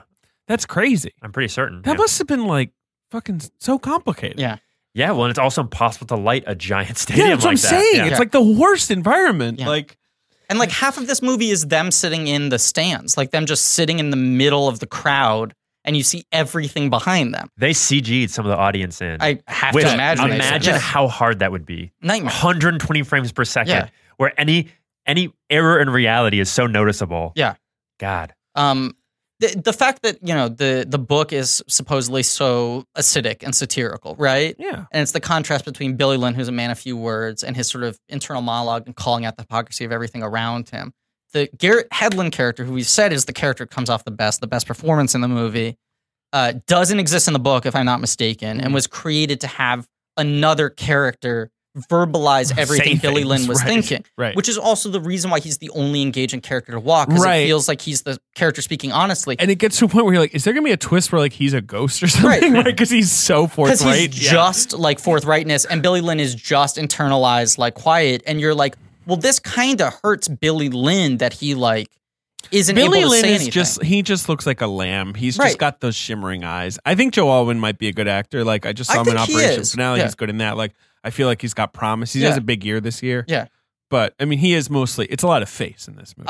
I just wonder if, especially with this technology, if the movie would honestly work better, more focused on close-ups of Joe Alwyn with voiceover over them. Right. You know, That's like yeah. that might work better if they literally just kept his internal monologue and you're just watching these close-ups and looking into his eyes be and all weird. of that. It might be weird, but also like this doesn't work. Two other things I want to point Yeah. out before we stop talking about this movie and never talk about it again. Yeah, here's the plot. They take a walk. Never Yeah. stop talking about Billy Lynn's long Two halftime things. walk. One, What's an annual tradition? his Talking the Walk 2018. We're going to do it every year like the Blanky Awards. definitely not. His Blanky's beg his for it, sister, we'll do it. his sister, Catherine. Yes. They play their scene together with this uncomfortable intimacy. It feels like they want to fuck. right. And Yeah. of course, part of the idea of Billy's character is that he's a virgin. Right. And that crazy thing where we literally send people off to die in Iraq and they've never had sex, but they can kill people. And which is one thing I think Ang Lee does really fucking well in this movie is casting really, really young looking actors for the whole squadron to kind of sell home the reality of like, oh, these are kids. Arturo Castro from has a City. baby face. Yeah, baby face. So that's weird. Two, that scene at the press conference where 2 times the screen grays out and they like say the real answer and then you hear them say the fake answer. And like, you can't do that twice and never again. That can be a thematic device or you don't do it. It also don't feels do it like twice. It just seems weird. Technique. Like he wants to show reality versus fantasy, but doing it any other way would break the technology. Yeah, so just fucking take that out. Yeah, it's basically really a masturbation joke. Yeah. I almost feel like this technology means you have to also follow like the Dogma 95 rules. Like, oh, like it's just there's a manifesto you have to subscribe to? Well, literally the Dogma rules where it's like no sets, no lighting. Sure. Oh, like, I see. Maybe not all handheld, but like all the things, because anything that feels non-real. Maybe you should have a podcast that watches every Dogma 95 movie and talks about all the rules that got broken. There's only one though, right? Did Kevin Smith ever make a Dogma sequel? Oh no. That was 99, not 95. Boo. Your IMDb star meter just went down. Oh my God. Wait, can I... There are 35 Dogma movies. That's a good little miniseries. Can you what? I found something that made me laugh really JD hard. is wearing a blank check shirt. He's a good boy. Wait, can I borrow your computer for a second, Oh, David? you fucking jerk. Why? Because I have a segment I want to do now. No! Let him do it. I do a merchandise spotlight. Let me do a segment because I learned something recently and I think you guys will appreciate it. Wait, vamp while I get this set up. Don't getting my computer taken from me. Merchandise spotlight. Football. Still America's favorite sport. Never done anything wrong. No controversies. Is there any merchandise? For this, no. Maybe I would love. What's the fictional team in the movie? Because they can't use. I think they just say Dallas. I don't think they ever say a name. That would be a great piece of ephemera, as like a fake jersey, Billy Lynn jersey. Yeah. Logging into IMDb Pro right now. Wait, it's very funny. Holy shit! Can check my star meter. I mean, if you stay logged in, I'll happily use your IMDb Pro account. Sure, you can use it if you want. Sure. You know those like Temple Run, those like mobile games where you're like trying to run and collect all the things and not fall into pitfall. Yeah. They should have made one of those that's like a halftime walk and you're just very slow. Try to make it all the way without being distressed. Hey guys, Rachel tried to get Dan Fogler to be on the show. Dan Fogler from like Star of Taking Woodstock? Yeah. His email is... What don't say doing? His email aloud. I won't say. I'll bleep it. It's... What? Does she know him or something? Like, yeah, she did a podcast with him. He has a podcast. Wow. Okay. Is he going to be on the show? Maybe. All right. I'll say this. That is one of the better email addresses I've ever heard. Truly one of the better email addresses I've ever heard. We're ready. That was a good vamp. Good vamp. Great vamp. Ready for JD's segment. Okay. Here's a second. I noticed this the other day, and it really made me laugh. This is the IMDb Star Meter report with JD Amato. Okay. So IMDb has this thing called the Star Meter, which they randomly assign a number to someone. Yes. So like it's not random. It's like how many times you've been searched, right? That kind of stuff. I don't really know. There's some algorithm. Right, So now you have to cut that out too. I know. Yeah, it's funny. thank you. Okay, Ben, bleep everything that's happened in the last 90 seconds. Just one straight long bleep, and it ends now. IMDb has the Star Meter. Where it ranks people. Yeah. Everyone that's on IMDb. That is true. Everyone. But on the Star Meter page, it has 4 categories. The Star Meter, how much they've moved up or down, and then inexplicably it has age and height.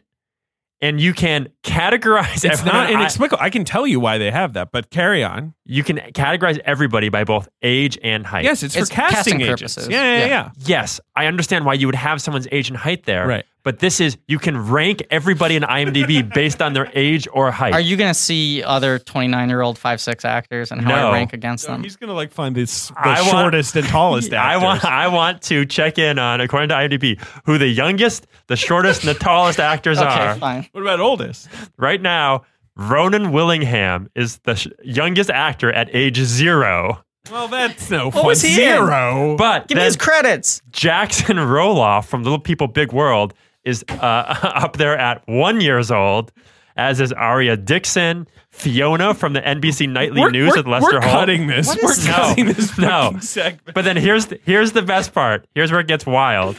You have height. So at half an inch. You already read. What, half an inch? What are you talking about? Is it a fucking sea monkey?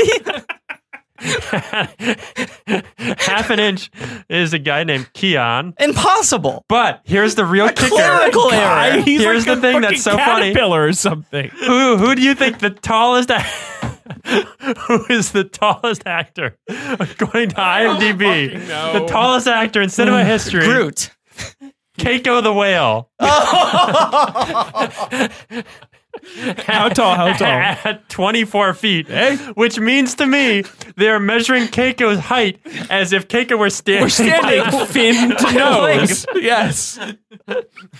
Number 2 is Topsy the elephant. From From Larger Than Life? Operation Double Drop? No, from the film from the fucking like. Oh, the one that gets electrocuted? Yes. The elephant that Yes. Einstein Yes.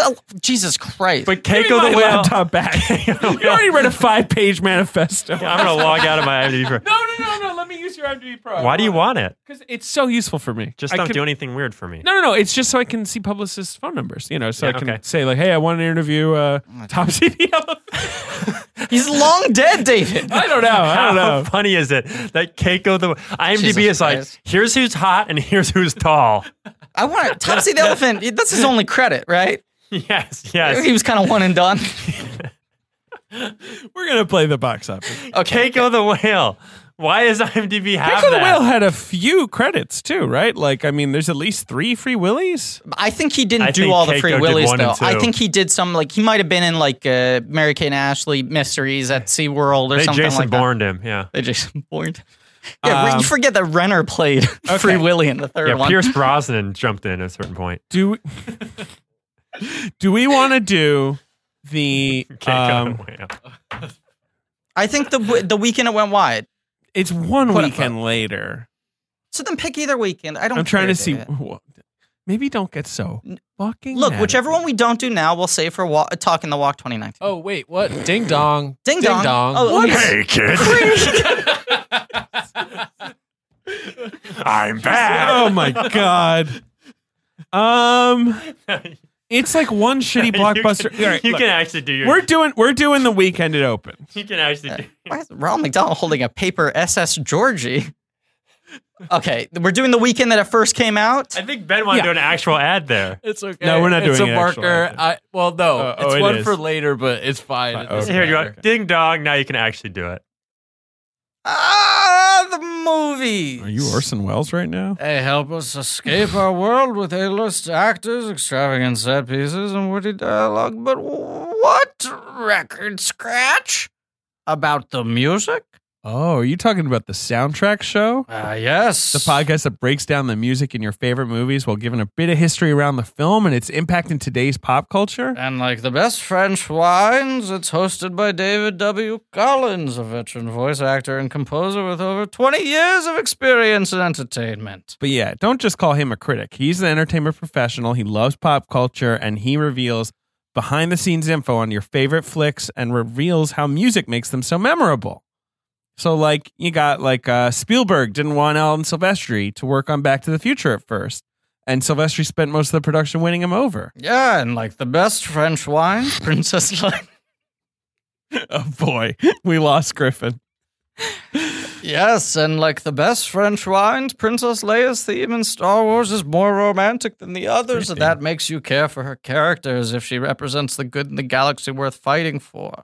Yeah, and part of what makes the infamous shower scene in Psycho work is because the score makes you physically uncomfortable. And like the best... Look, you can listen to Soundtrack Show every Wednesday on Apple Podcasts, Spotify, Google Podcasts, wherever else you get your podcasts, and you'll never listen to movies the same way again. And like the best French wines, all of the music surrounding gameplay in Super Mario Brothers only lasts 5 minutes. Aha! And we're back, kids. Okay, box office. Remember, go to McDonald's, promo code blank, and say, hack my Mac. Be quiet. Be quiet. You gotta do it in person, though. Billy and Lynn's long halftime walk. Don't use one of the kiosks. It's gotta be person-to-person communication. It was in theaters. Billy and Lynn's long halftime walk was in theaters for 5 weeks. Total. Yeah. It was on 2 screens in its first week. Mm-hmm. It then expanded. That was New York and LA. Correct. It then expanded to 1,100 screens. Uh-huh. Was in those for the 2 minimum weeks, that are required by exhibitors, essentially. Yeah. Then lost all its screens, went to 75/16, and then vanished from theaters. It's one of the biggest single weekend theater drops. Vanished. Yeah. Do you know they released the film in 24 different versions? I don't know what that means. What do you mean? Between stereoscopic 3D, 2K, 4K. Right. Different 3D versions, like 24 different versions. Billy. So opens found domestic totals $1.5 million. $1.7 million. Yeah, insane. But it does make 30 worldwide. Yeah. The studio is estimated to have lost about $40 million. Yeah. But outgrossed by 2 of the 3 Father's Knows yes, Fast Trilogy it's outgrossed films, by every Ang Lee movie except for Pushing Hands and Ride with the Devil. Those are the only 2, Yes. right? That never cracked $1 million. Yes. So number 1 on November 11th, 2016. I reviewed this film, by the way. You can read my review. It's not bad. It's on theatlantic.com. Number 1 is a Marvel movie. Doctor Strange. Yes. And so this is the weekend when Donald Trump has just been elected president. Jesus. It's a rough weekend. Oh, I forgot. Yeah. So this is second. Pretty much. This is second weekend of Doctor Strange. Correct. Right? So my mother and I were visiting my great aunt and uncle at a retirement home in Florida. Sounds like a great place to be. The weekend after Trump had been elected, and we were losing our minds, and we were like, let's walk to the closest movie theater and see Doctor Strange, which my mom has seen 0 previous Marvel movies. And she was like, they're all kind of the same, first right? Marvel movie? No, you know what? I think she saw, weirdly, I think the only 2 she had seen were Iron Man 2 Okay. and The Avengers. Sure. And she didn't like either of them. And then she saw this and was like, yeah, they're all kind of the same, aren't they? Kind of are. Yeah. Anyway, Doctor Strange in second weekend. Big hit. People underrate for a solo first Marvel film. That's maybe the biggest of the first, other than the first Iron Man. I guess so. Mid 232. Pretty solid. Yeah. Good. It did well. Yeah, because the other first entries usually do around 180. And it's that weird thing where we're obviously going to get another one, but they won't say what the future movies in Marvel are right now because they don't want to, quote unquote, spoil Avengers 4. I think they knew, I guess, how big a part he'd be in Infinity War, so it wasn't as much of a priority. I love that he uses the Crimson Bands of Sitarak. I mean, I like him. I think he's a cool guy. It's a fun movie. That's another movie that is actually infinitely better in 3D. That actually uses I saw 3D that movie really in 3D well. and it looked cool in 3D. The visual effects are really special. Because they do a lot of portal, dimensional stuff like that. It uses depth in a very similar way to Coraline. Number 2 is a film written and directed by past and future guest Richard Lawson. Trolls. It is his Trolls. Which in its second weekend has made $93 million. And at that point had made $4 billion in merchandising. Correct. That was DreamWorks' attempt to do Cars and just be like, what's a thing we can put on everything and make it was a film about how you couldn't stop the feeling. I listened to that song unironically. America was trying really hard. That's a real JD Amato statement. Is that a pump-up song for you, or is that a chill-down song for you? During dark times, I'll sometimes listen to it to get into a good mood. Cool. When you're trying to kickstart the feeling and it won't start. Yeah. Yeah. You use Can't Stop That Feeling to start it. Whatever. Okay. Number 3 at the box office. It's a new film. New at the time.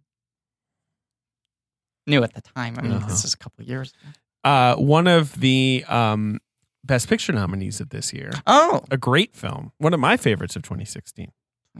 And kind of like a genuine and heartwarming hit for this kind of movie. Yes. This was a surprising opening weekend for Arrival, which made $100 million total, $200 million worldwide. And I remember people hypothesizing at the time if the Trump election had helped boost the film with its message of struggling to communicate. It's a great movie. And now I think it's just it was a good movie. I don't think it had any political... Probably. It's a great movie, though. It is Can a great I film. say something about the box office game that I just want to admit? Mm-hmm. Is that every time I listen to you do it, there's a part of me that thinks that you've cheated beforehand and that on the way here... right. You we talked it through or whatever. No, just that Griffin has. You think I've memorized it in advance. Yeah. But I will say, anytime I'm here in person and I see you drawing from your memory, I can tell that it is real.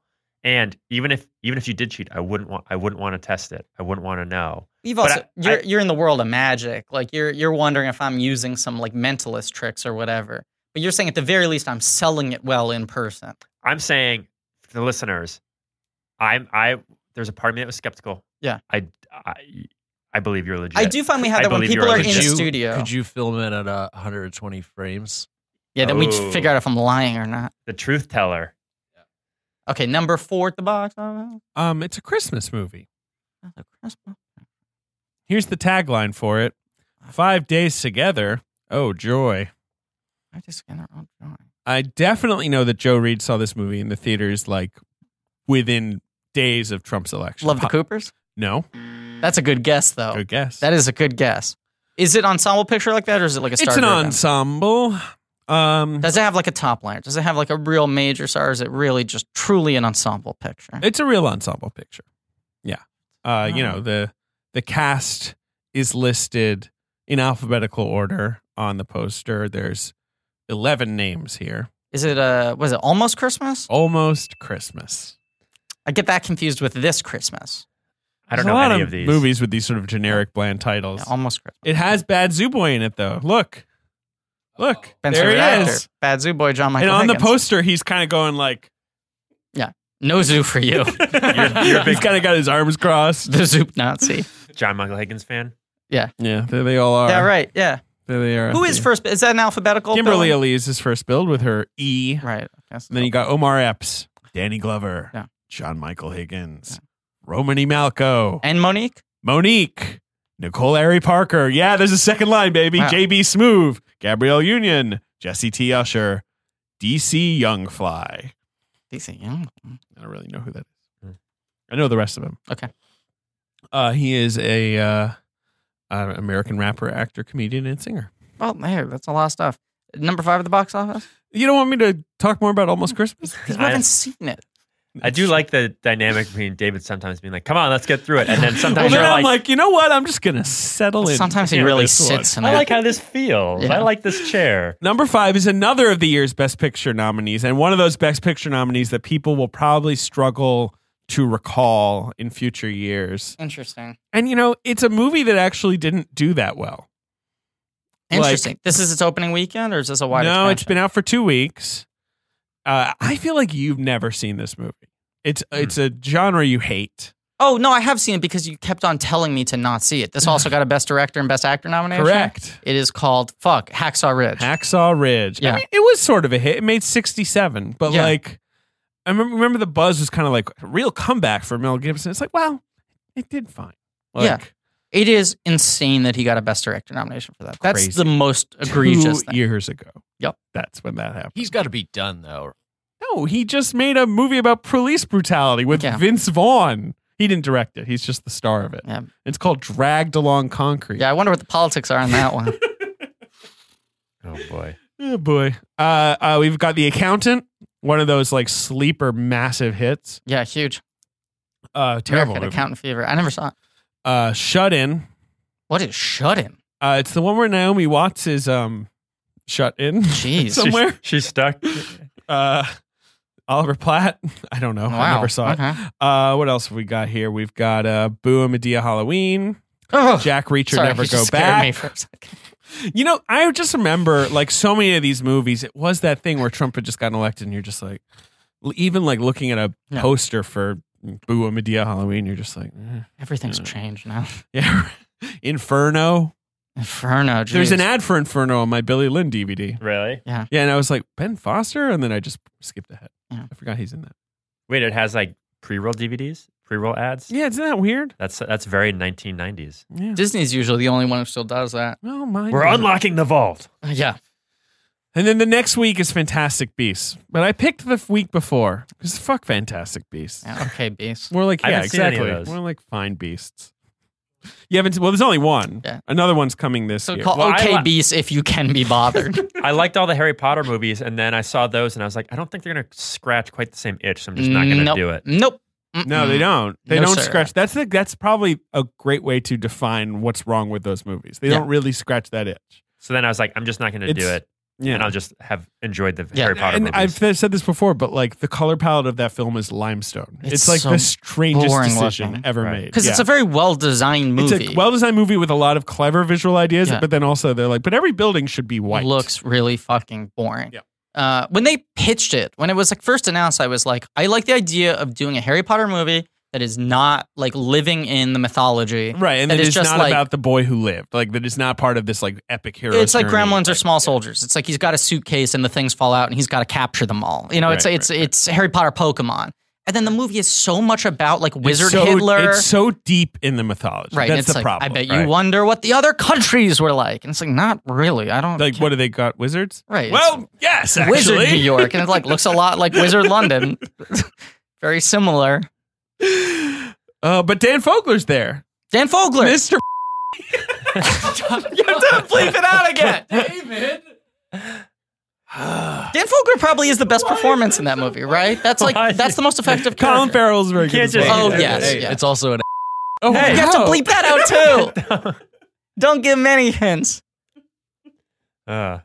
Maybe this Okay, maybe we're this will done. be This is a legendary episode. I think this just Yeah, went we're to gonna have to do it legendary. again next year, same time next year. Talking Stop the Walk. setting that up. Talking the Walk 2018. Fans, that is not happening. I want to be clear. At the end of every year's Talking the Walk, we plan next year's Talking the Walk. Maybe it's like a premium episode, possibly. Hold on, I'm emailing Joe Bowen right now to design our I Talked the Walk 2018 shirt.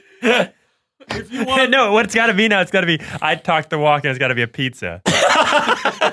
With every other A slice spinning missing. pizza, yeah.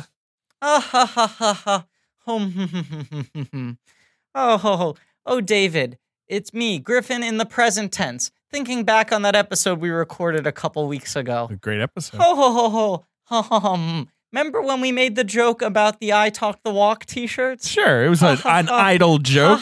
So One of funny. our famed tangents. No, I'm going to get deathly serious now. We made them, and they're I'm available cold right right now on TeePublic. You can wear a shirt that announces to everyone proudly that you talked the walk in 2018. Why and is the wind howling so you're menacingly? setting a standard. You're making a promise that you will continue to talk the walk every year and buy another t-shirt and we'll all become billionaires.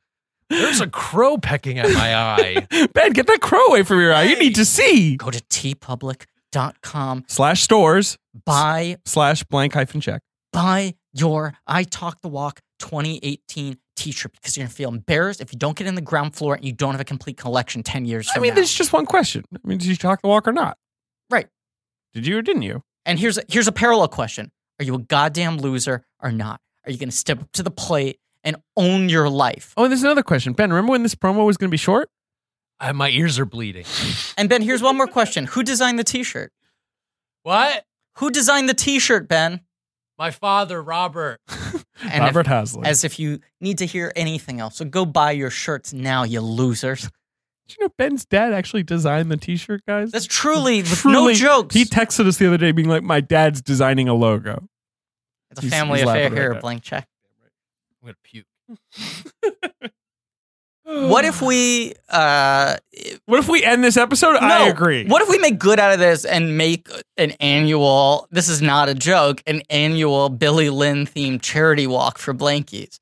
What if we like use it as like a force for good in the world? We weaponize our fan base and you do the annual Billy Lynn podcast walk to raise money for herniated discs and backs of actors closely. Cut all that out, Ben. Just cut it out.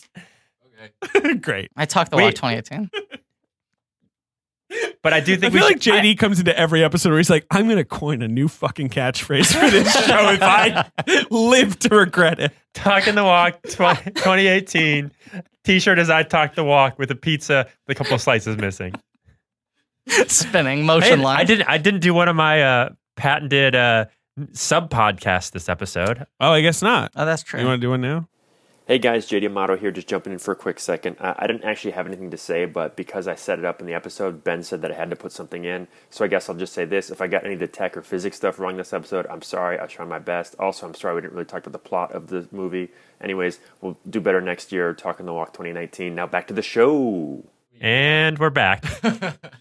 Runtime 2 hours, 24 minutes, people. Let's kill it. And we didn't even go over the plot of the movie. No, but At all. to be fair, when we bleep out Dan Fogler's email address, the episode will be 1 hour and 2 minutes. Right, correct. That's true. It's a very long email address. I don't know how anyone ever really writes it. long. Has Rachel just been trying to type out the email address for weeks now? From the moment they hired her. Just finished. Yeah. Wait. Okay. Can I finish? Yes. Here's the things I want to get off my chest. But He's getting the manifesto out again. It's taking out a second I just wanna say- manifesto. It's leather bound. I wanna unlocking it with a key. I want to shout out a couple people. It was just an eldritch scream that came out of that thing. Some fantastic beasts are crawling out. Yeah. A niffler? the table's turning to stone around it.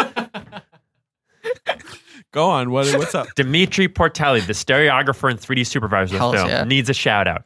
Ben Gervais, the production system supervisor. Those are the two dudes that did all the tech stuff for this film. And if you look up this, Sony has all these articles about how it went down. It was crazy. Mm-hmm. 3D is really good in this movie. Yes. They used other facts that I want on the record.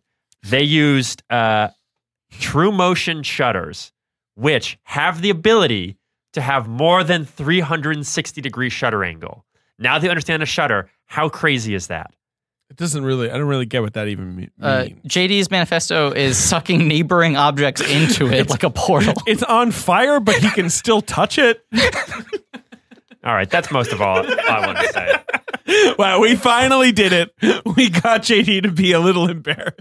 JD, are you right if I scan that and make it a PDF available for people? No, Is that I'm not. It's proprietary. He's got to save something for next year. okay? No, you can't have it. Wow. All right. I'll bring in a manifesto, Mhm.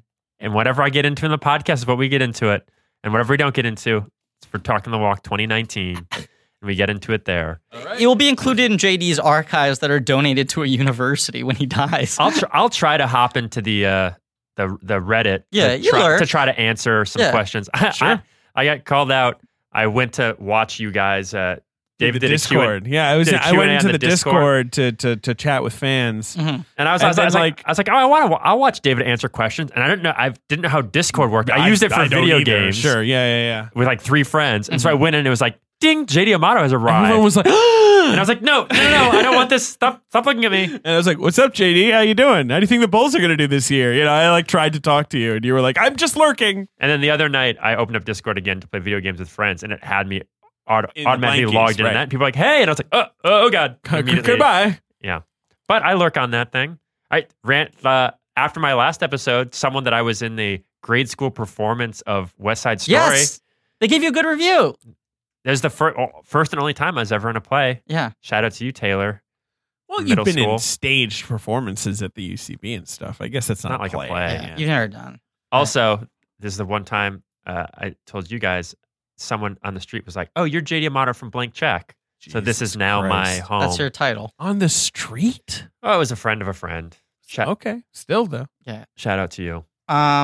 Well, thank you all for listening. Thank you for talking the walk. JD, thank you for being here. Congratulations on your entry into the 5-Timers Club. Thank you. I also say, I don't need to. I'm not in competition with Emily or Richard. Those are people that should be on the podcast more than me. They're actual film critics with actual interesting Hard takes. disagree. Beyond getting into the technical stuff, I don't really have hot takes on stuff. No, I get Not- you. not I get true. you. I feel like but the you've got biz. your, Like best you've in the got biz. your, Here's what Emily, wheelhouse. you, Richard, you're actual critics who I read your reviews of That's things. very nice, yes. No, but Three of the you best in the belong game. in the I don't- podcast as much as anyone else, you maniac. Yeah. Stop being a maniac, you maniac. I love movies. And I love this podcast. And I Blanket. love you guys. Thank you. I love you too, Love you JD. too, JD. Blanket. Thank you. Blanket.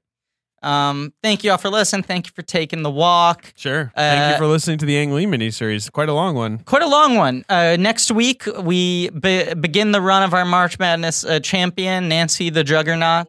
Later this week, a little bonus Well, there's episode. that too. Yes. Ang Lee's The Hire. Or no, what was his called? Right? The Hire was the whole series? The BMW short series where they had like John Frankenheimer. Chosen. Chosen was the name his. of The his Hire was edition. the larger series. We're going to do that, and including that, our final summation thoughts on Ang Lee. Thank you for listening. Please remember to rate, review, subscribe. Go to blankiesirad.com for some real nerdy shit. Thanks to Ange Fergudo for our social media. Thanks to Joe Bowen and Pat Reynolds for our artwork. Lee Montgomery for our theme song. And as always, JD looks like he has something to say. Nothing. Really? Don't forget to hack my Mac.